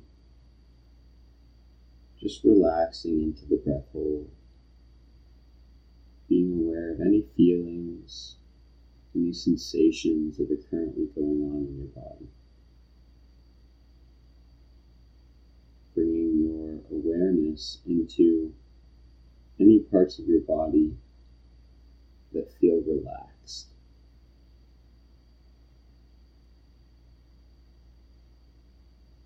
Five, 4, 3, 2, 1, and taking a deep inhale.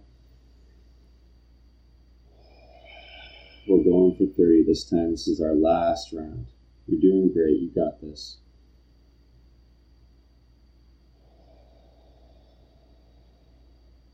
That's 2.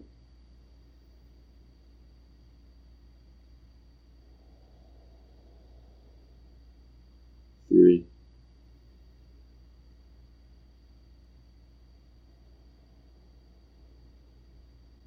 4.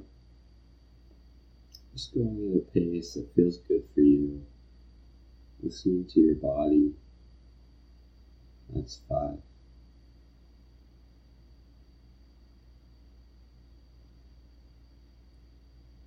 6.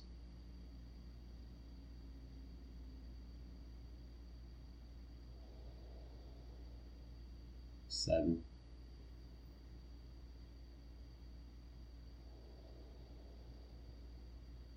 8.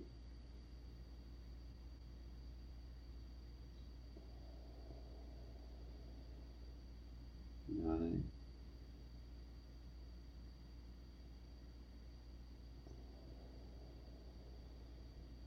10. We have 20 more.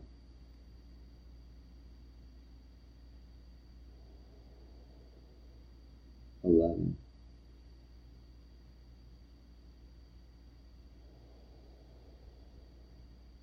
12.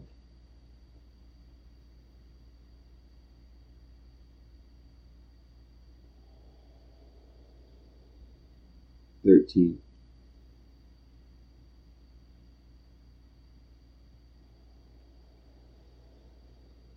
14.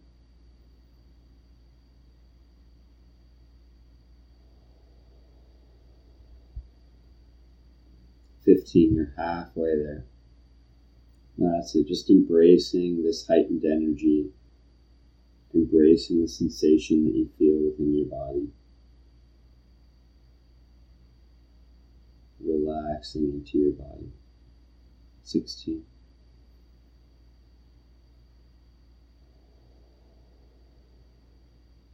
17.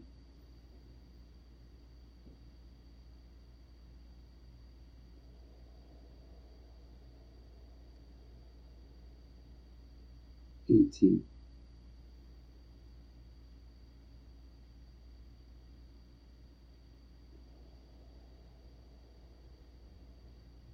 19.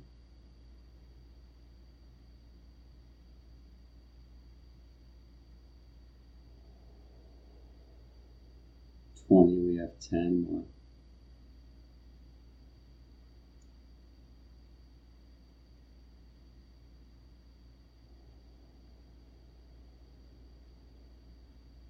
21,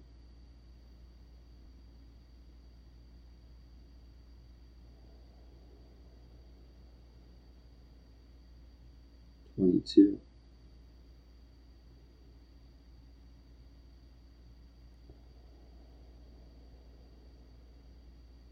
23,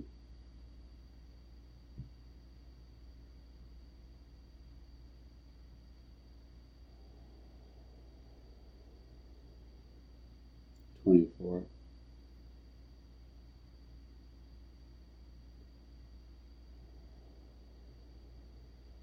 25. We have 5 more.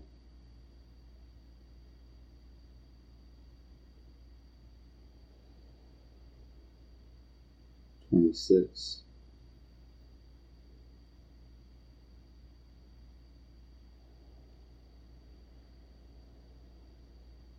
27,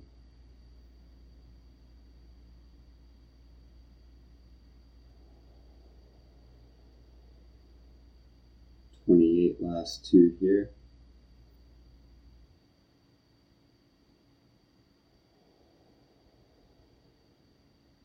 29. Last one here, and taking a deep inhale. Taking a deep inhale and blowing all the way out. Blowing all the way out and holding for as long as you can. Holding your breath at the bottom for as long as you can. Just being aware of the sensations, the feelings, the thoughts that may be coming up. Just simply beginning to become aware. Relaxing into your heart space.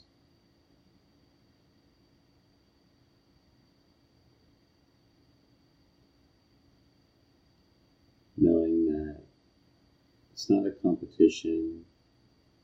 Whenever you're ready to come back to your normal breathing, you can do that whenever you're ready. And whenever you're ready, asking yourself, what does my intuition, what does my inner guidance want me to know right now? What does my intuition, what does my inner guidance want me to know right now? And simply just open yourself up to receive.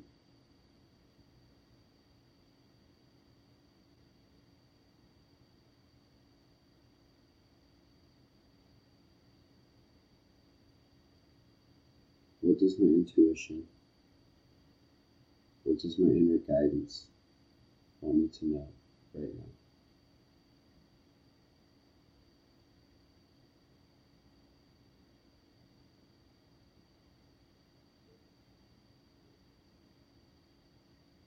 We'll stay here for about 30 more seconds. Just observing any sensations, any feelings.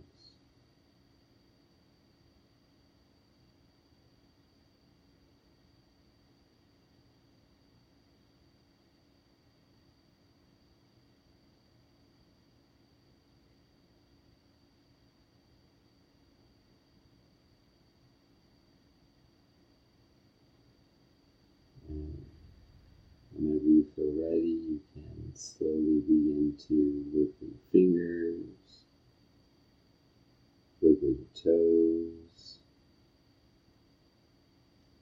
maybe sway from side to side, whatever feels good.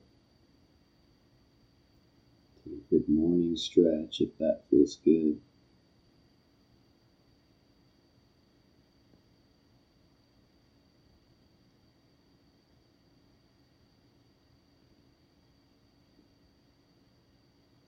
And in just a moment, we're going to open our eyes. And when we open our eyes, before you come back to the screen or whatever you're doing, take a look around your room, around your environment. You can go ahead and open your eyes now. When we begin to elevate our state, elevate our consciousness with our breath, the things around us might look different. The things we see change because we've changed. Does anything look different from this elevated state of presence, connection within yourself?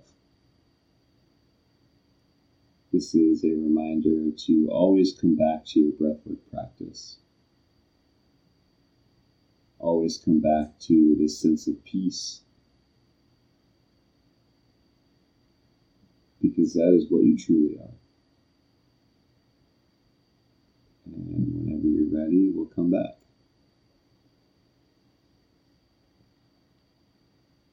Wow. Wow, can't even talk. Wow, brother. That was powerful. How are you feeling? I feel absolutely amazing. Just like I did the other day when we did the practices. It really is like short and sweet, and it's fantastic. It's powerful. Very grounding in such a short period of time. Yeah, unlike anything else. I mean, I don't even know how long that took, but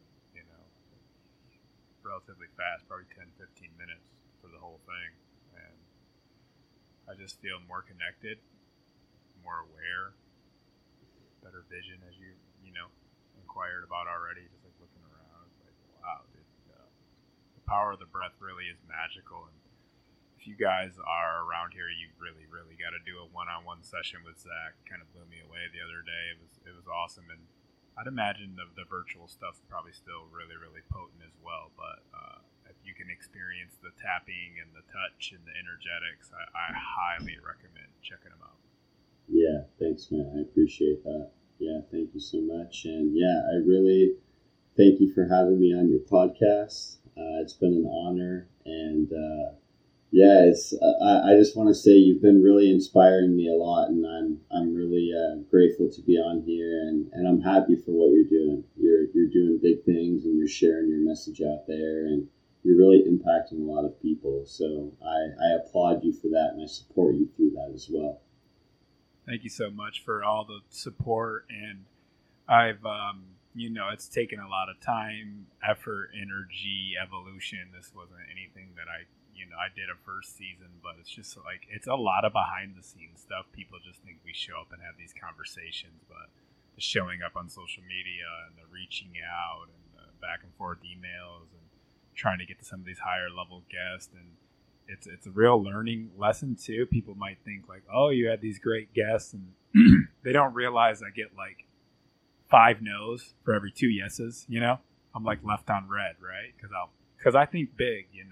We're kind of similar in that way. Like I'll DM somebody who's kind of big, whatever. They say something, they say something. If not, then not. But the law of probability says that if you DM enough people, you'll get more yeses. And a lot of these people actually aren't so unattainable. A lot of these people who are sharing their message, they're a lot more grounded than you think, and down to earth, and willing to co-create some magic. So let me know if you ever do end up stepping in this space and want to share your message in any way that I can help you. I definitely down for that. And thanks for all of your support. Glad to have you back, man. I think that me and you could probably do some big things around here together as well.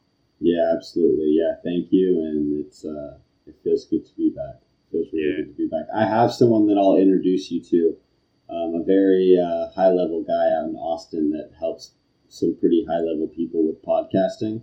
I'll connect you with him, and we'll see if he can connect you with some people as well, and even help you with your podcast production and everything like that too. Cool. Let me know, brother. Thanks for all the support, and until we see each other in person, brother. Yeah. Love you, man. Yeah, love you too. Thank you guys for tuning in, and much love. If you enjoy this show, would you please take a second to subscribe, rate, and review it for me?